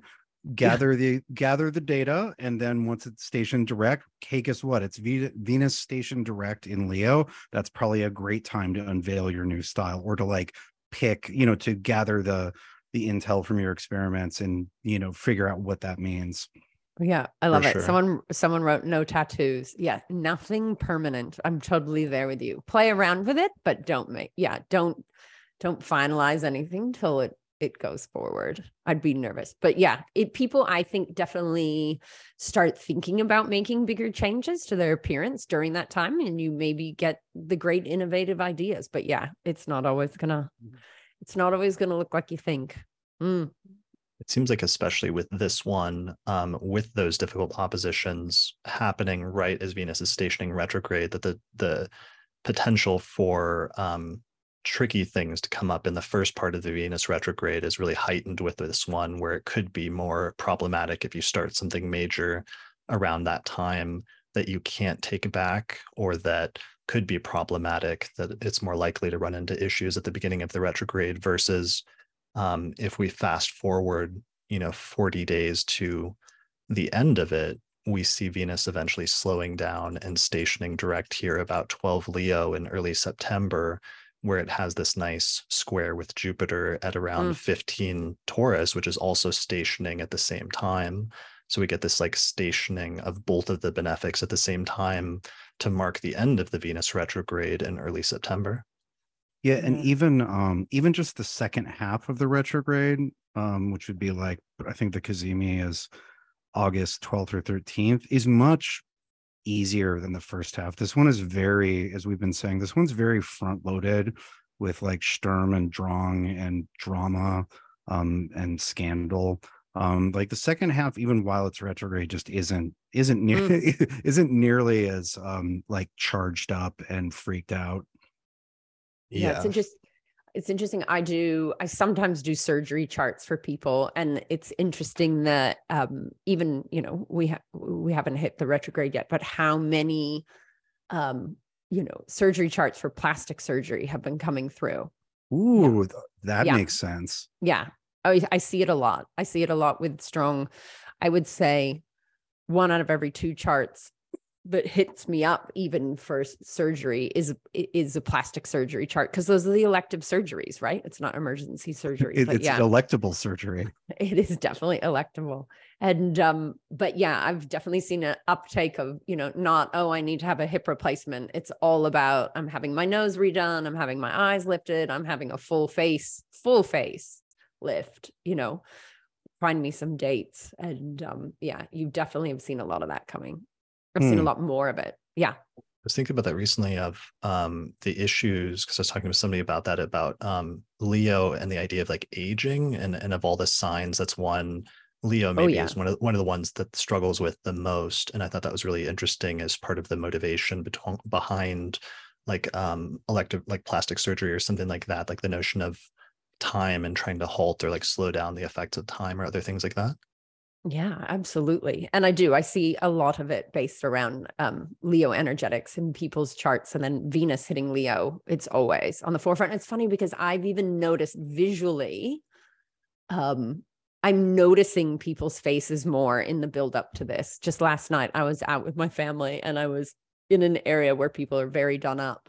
And I was just noticing how many fillers and Botox and all of that's been going on. It's just more visible to me at the moment. Speaking of seeing that, so I used to live in blissful ignorance, but Kate, with the Venus in Virgo and mutual reception with the Mercury in Libra, has like a perfect eye, not only for photography and another number of other things, but she can pick out like work, even well done work from 100 yards away, and she's just pointed things out. So now when I watch television, I can see all of the procedures, and I just want to go back. I would like just wrap me in the blanket of illusion. It's television. I don't need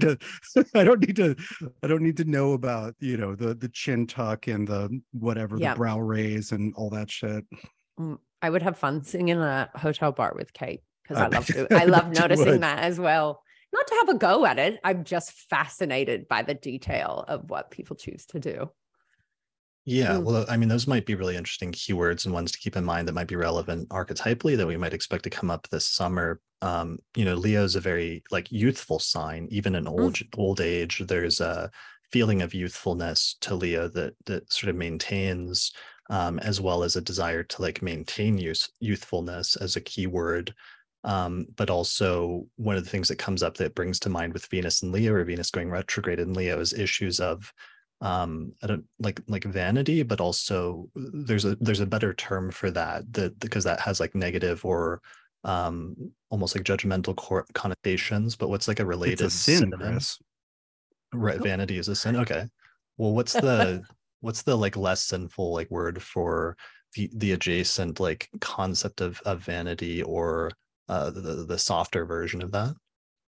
Yeah, well, it's about feeling good about yourself and your radiance and your vitality. You know, if you think about Leo, it is such a vital sign. So for a Leo energy, no matter the planet, not just the sun, but for them not to feel vital is really sad. And as much as I'm making jokes about things like this, there's a lot of connection between how people look and how they feel about themselves, and that self-confidence and you know, I was even reading research the other day. Sorry, I don't know why I'm taking it all back to procedures here, but they were looking at Botox on people's foreheads Because originally that was invented so people don't sweat, right? For people that had hyperhidrosis. And so you can, Botox under your arms if you sweat too much and things like that. But they were looking at the research that the inability to frown when you Botox your forehead actually helps your mood. It's mood elevating for people. And there's a whole other thing going on there for people. It's not, self-esteem. Yeah. Feeling good about yourself is, that's it. I mean, who doesn't want to feel good? Who doesn't want to feel good about themselves? Yeah. Internally and externally. That's such an important and core human trait that everybody needs, and that it's like a vital part of like being a human is like having at least some level of self-confidence or feeling good about yourself, and sometimes doing things which enhance that, or things which you can do to enhance that, which means different things for different people, is a good thing because it's self-affirming and helps to affirm a person. So maybe that can be a major keyword here is figuring out those self-affirming things that one can do, which may be appearance-based, but there may also be a range of different ways that one could do self-affirming things. Yeah, I mean, I think, with the Venus retrograde in Leo, the like that idea of feeling good about who you are, right? Or which is, we call it self-esteem. How do you esteem yourself? But then that's also linked to your self-image, right? Sometimes, or very often, we might not like something about how we see ourselves, but we're not actually seeing ourselves very accurately, and that's not actually a problem we need to feel bad about. Or, like I would say that a Venus retrograde, because it's spending so much time in that territory and doing the reunion with the sun, is seeking the truth about something, right? And like to really feel good about yourself, sometimes it's not trying to say, no, I'm good. It's looking at what is this whole image or concept of yourself. Like maybe the concept is off, and that's why the attempts at self-love aren't sticking. Right. Because we can have a self-image that is only tangentially related to who we are and what we do. Right. And like getting that to match. Right. And of course, what that requires, and this is I think of this as a very Leo thing, like a like sort of virtue that can be aspired to in Leo land, is self-knowledge. Right. Like that's a solar virtue. And that, attempts at self-esteem, attempts at feeling good about yourself will fail to the degree that you don't have knowledge of who you are. Yeah. And that, anyway, and then I feel like with the retrograde, like we want a deeper thing that'll really stick, and that's got to be self-knowledge, I think. Which is, not easy, which is worth its weight. It's certainly worth more than its weight in gold because it doesn't weigh anything. But as valuable as gold, and probably more difficult to mine, right? Like self-knowledge is desirable, but tricky, right? Because how do you get real self-knowledge? Or the other. I mean, that's actually, I think, is going to be the thing. So I like those two keywords, self-love and self-knowledge.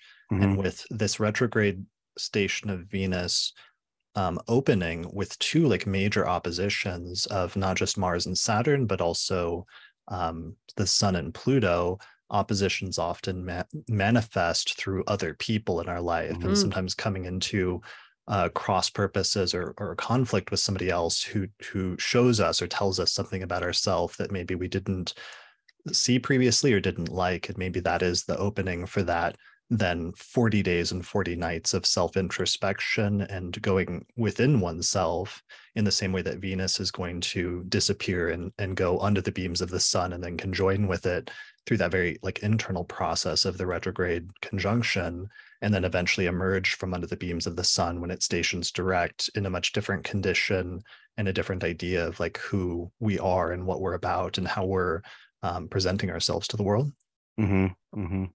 I love that. And I love, health and, what we're thinking about ourselves, but health overall is that combination of physical, emotional, mental, spiritual. It's all those levels, right?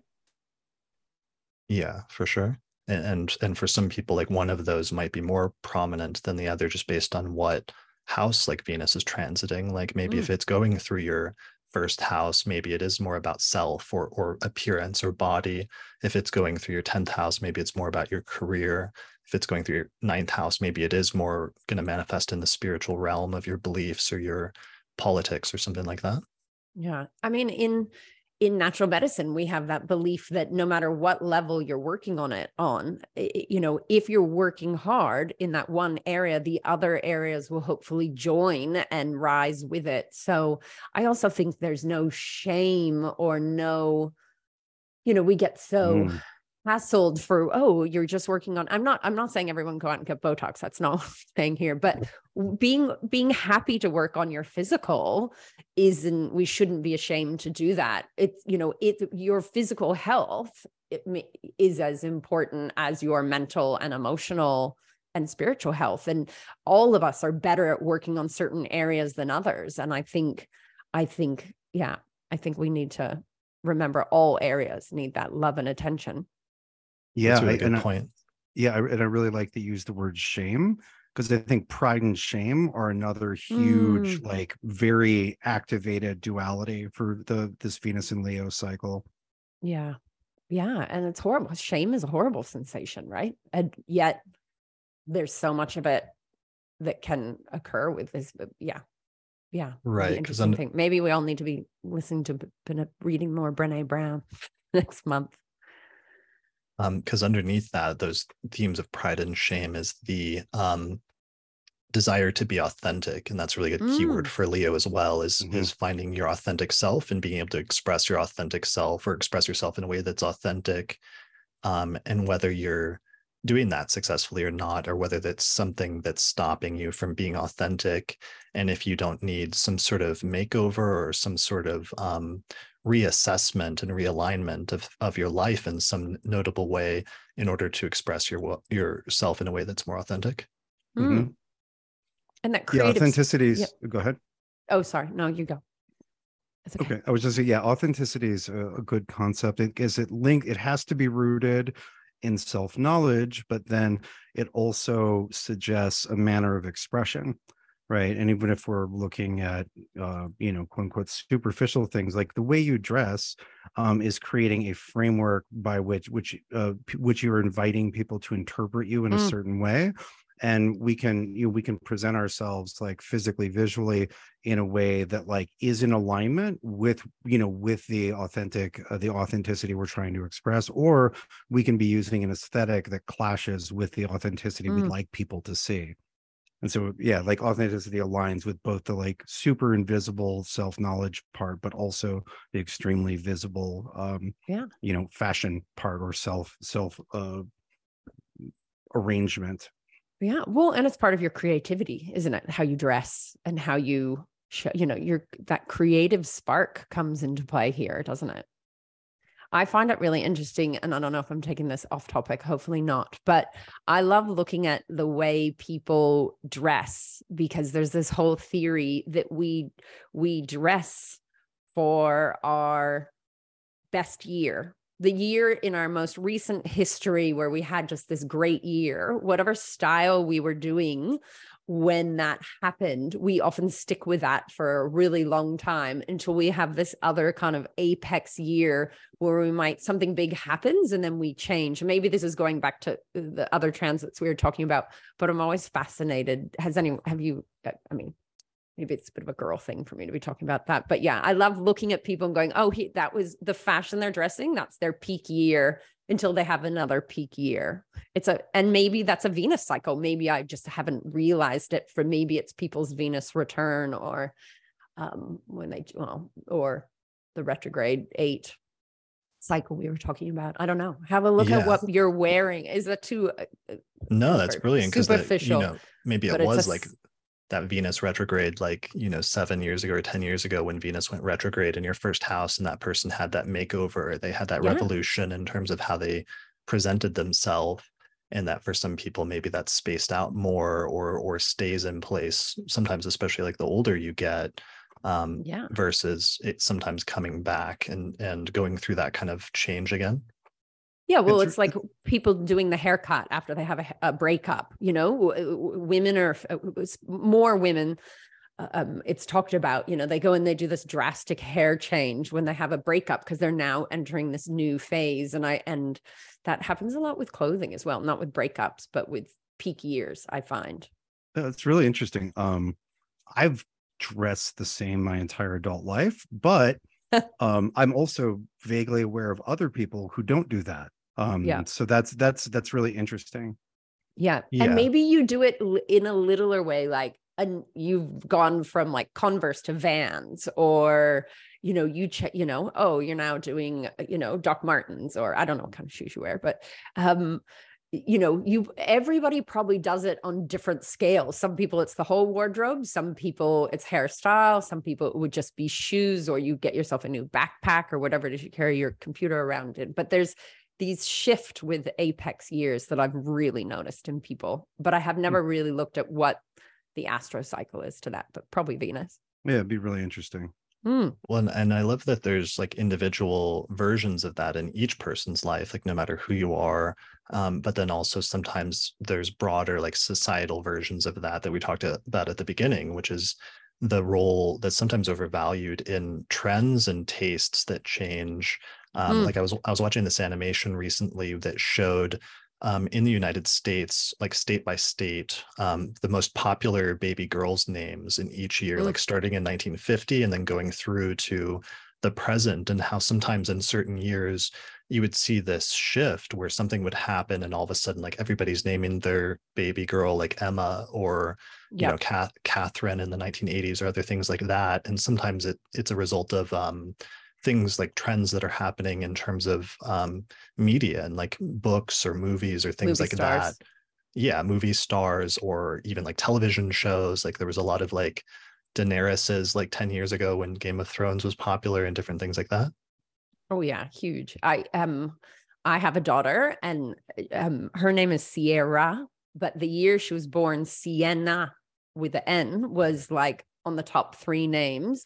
And that was the year of Sienna Miller's like apex in movies and things like that. It was interesting to watch. I remember being in hospital and there were 8 babies on the ward, 1 Sierra and 3 Siennas. Nice. Yeah. Yeah. Well, and it just goes, the point is that like each of us is embedded in a much larger social context of like trends and tastes that are constantly shifting and changing, that we sometimes don't perceive, but can sometimes be much more important when we're like swept up in them than we realize. And that'll be an interesting thing to pay attention to and just look out for this summer. Yeah. And with Neptune in Pisces at the same time, right? That collective, we're all in that same thing. Yeah. So, all right. So as we get into later in the month, we start getting some shifts, and I feel like the tension starts getting ratcheted down, especially once the sun changes signs and moves into Leo and starts moving out of that opposition with Pluto on July 23rd. And then eventually we get Mercury conjoins with Venus on July 27th, Mercury-Venus conjunction. And then right after that, Mercury changes signs and moves into Virgo, which is another major ingress or change later in the month. And then, as I said earlier, we eventually get that Mars-Jupiter trine, which goes exact on the 31st of July or the 1st of August. So we start really moving out of that Mars-Saturn opposition towards the end of the month. And that actually also brings up the auspicious election that I wanted to highlight for this month, where we had a couple of different options. There are some good charts earlier in the month, but the one I wanted to highlight is towards the very end of the month, once we start getting past that Mars-Saturn opposition. So the best electional chart I could find is set for July 30th, 2023, around 6:35 in the morning, with Leo rising just after sunrise. So if you cast a chart for this time locally in whatever your city is, adjust the ascendant until the ascendant is around 13 degrees of Leo, and what you'll end up with is a day chart just after sunrise with Leo rising and the sun in Leo in the first whole sign house. So the sun is applying to a square with Jupiter, which is up there at 13 degrees of Taurus in the 10th whole sign house in a day chart. So that this is actually a pretty good chart for career matters with that 10th house Jupiter. We see the moon over there in Capricorn, and it's applying to a trine with Jupiter. which is another really positive sort of affirming aspect that you get this applying trine all day. Mercury has moved into Virgo, where it's in its own sign. I did try to place the degree of the midheaven, if you can, in your location around 3 degrees of Taurus. That way it's trining the moon and mitigating it from its 6th house position, and also trining Mercury and mitigating it from its 2nd house position. We also find that Venus retrograde in the sign of Leo in the 1st house is a benefic. And although Venus is retrograde and it's going to put some of those retrograde energies at the forefront in this election, it's otherwise a relatively positive sort of general standalone chart for most types of things, and starting most types of things around this date, especially in the later part of the month once the Mars-Saturn opposition is separating. So that is our electional chart for the most auspicious date we can find this month.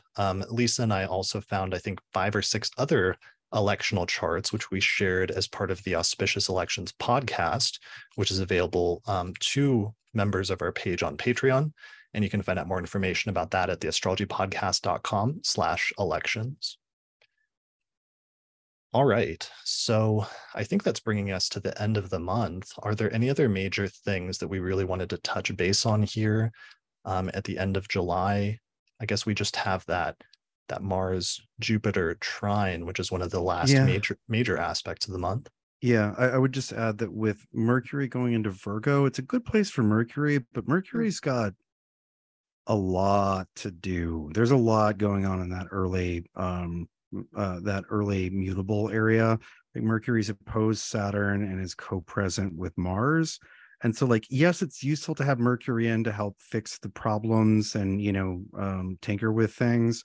But like, there are a lot of problems to solve there, right? Like, you've got both malefics there. Like, it's, it doesn't get easy. Like, I think Mercury there makes some things more soluble, right? It might bring some like, okay, we can do it this way. But it's not, Mercury getting into Virgo is not, I don't think the experience will be ease. Does that make sense? It just, makes a lot of sense. It might just be you have better ideas of how to deal with the Mars Saturn you've been going at. Yeah, exactly. And like, I mean, like the Mars Jupiter is good, but it's like still Mercury with one malefic and opposite the other. There's still a lot of pressure.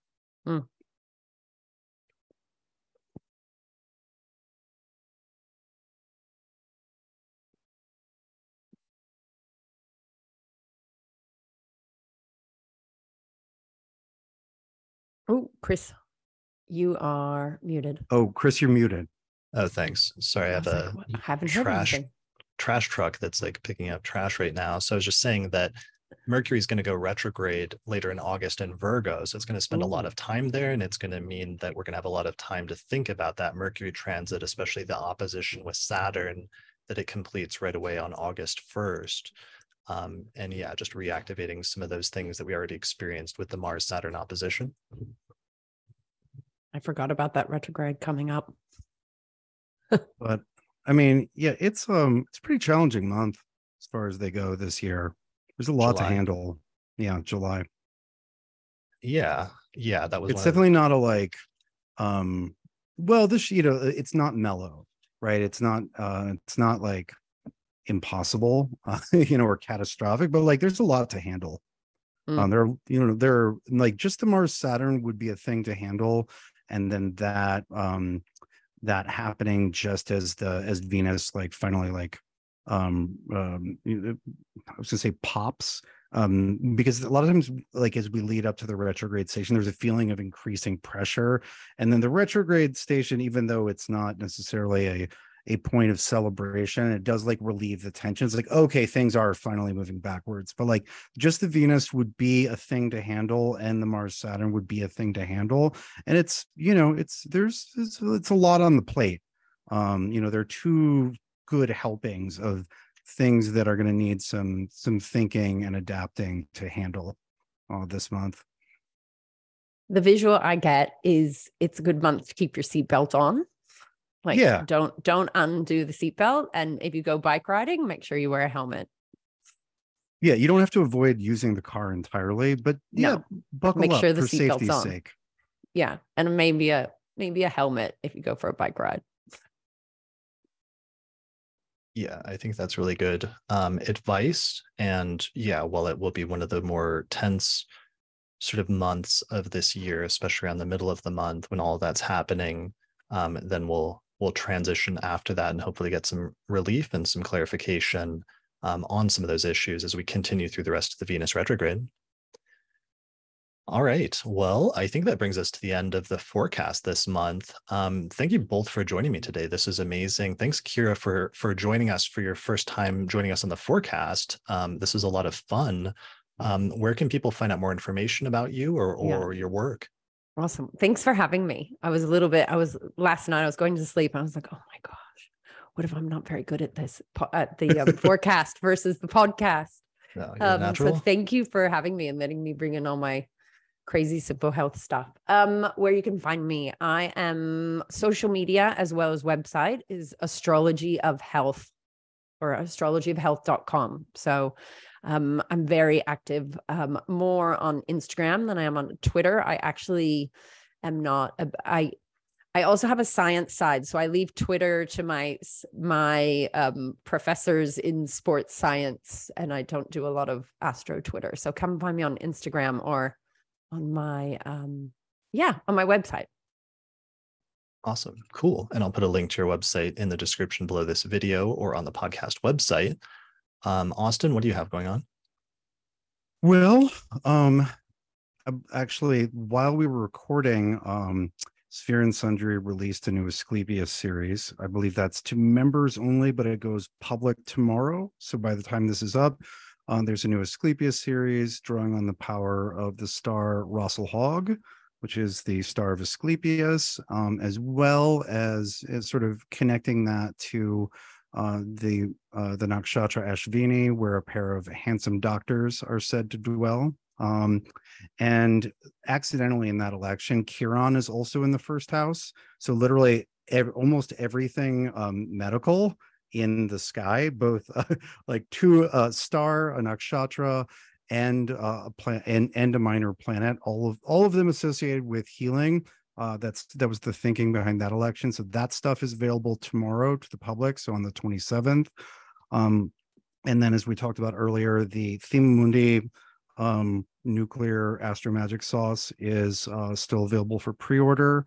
As for me, I will be taking in a new round of students in September. If you want to be part of that, you have to sign up for the wait list.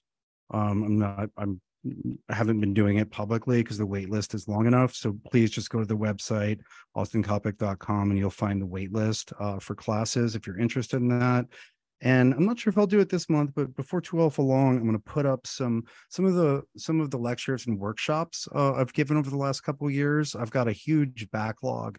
I put up a bunch of stuff in March, and I'm probably going to put up another bunch of stuff either end of this month or next month. I've got all the 8 hours of stuff I did at Norwalk this year. Got some stuff from Astromagia last year, et cetera, et cetera. So keep an eye out for that. Awesome. I'm excited. Cool. I'm hanging up to go order my Asclepius as soon as this is over. I did notice it was going live while we were on. I'm like, oh, how am I going to order? That's funny. Yeah, we need to start separating those electional times so we don't miss those while we're recording these podcast episodes for Sphere and Sundry. The problem is that we're electing the podcast and we do our best to elect the releases, and we're picking the there's best electional time. There could be meaningful difference of opinion on elections, but it's a small range, right? Yeah, for sure. That's always funny when different you see like 10 different astrologers dropping stuff on the same day, and you know that there's a good election going on. Yeah. All right. So as for myself, I have that Venus retrograde worksheet, and I wanted to give a shout out to Randy on Instagram at WishThinkerDesign, who helped me to design that. I want to create more worksheets like that, but it's really useful, and I wanted to shout out them for helping me to make that yesterday. And I'll put a link to that in the description below this video on YouTube or on the podcast website. I also wanted to mention on Patreon, I'm starting to do a new thing where one of the bonuses to patrons is to upload my show notes which I just did for the Venus retrograde episode, where it outlines kind of in a PDF that's several pages long, like all of the different things we put together to prepare for the episode so that you have kind of a concise overview of most of the main points that were mentioned. So with that episode in particular, there was so much that we didn't get to that it includes some bonus content that wasn't in the episode itself. So I'm going to start offering that as a bonus for patrons. And I also wanted to announce that I'm really excited to announce that the Chinese translation of my book, Hellenistic Astrology, the Study of Fate and Fortune, has been released as of this month, and it's trending and is available in all major bookstores in Taiwan and other areas. So if you want to get a copy of that, you just have to go to the website astromages.org/HA book. So that page has more information about where you can find the book and where you can order it. And I wanted to thank Maki from the NCGR Taiwan group, who put together and has been working on this translation as part of a project and a group over the course of the past few years. It came out extremely well, and it was just an amazing, not just translation, but also just in terms of the design and aesthetics of the book. They put just as much time and effort into it as I did the original publication, and it feels really good to have it out there now and accessible for a whole different community of astrologers around the world. So I'm pretty excited about that and wanted to just make an announcement about that. That's amazing. Right. Yeah, that's great, dude. Congratulations. Yeah. So, and then there's other translations in Spanish and Turkish and Portuguese coming soon. So hopefully I have more information about that before too long. All right. Well, I think that's it for this episode. So thank you both for joining me. This was great. Thanks for having me. It was awesome to join you guys. It was great to have you. You really brought, the conversation wouldn't have been the same without you. You brought a bunch of, you made us look at things from, I think, angles we don't usually. I'm sorry, I'm very tired. I mean to be more effusive. Oh no, I hear you. I just thank you for having me. My effuser is empty. No, but it was great to have you here. Yeah, I really had fun. Let's do it again sometime. And thanks to all the patrons that joined us in the live audience for this recording. All your comments really helpful, and it actually helped us during the course of this episode. So otherwise, I think that's it for this episode of the Astrology Podcast. So thanks everyone for watching or listening, and we'll see you again next time.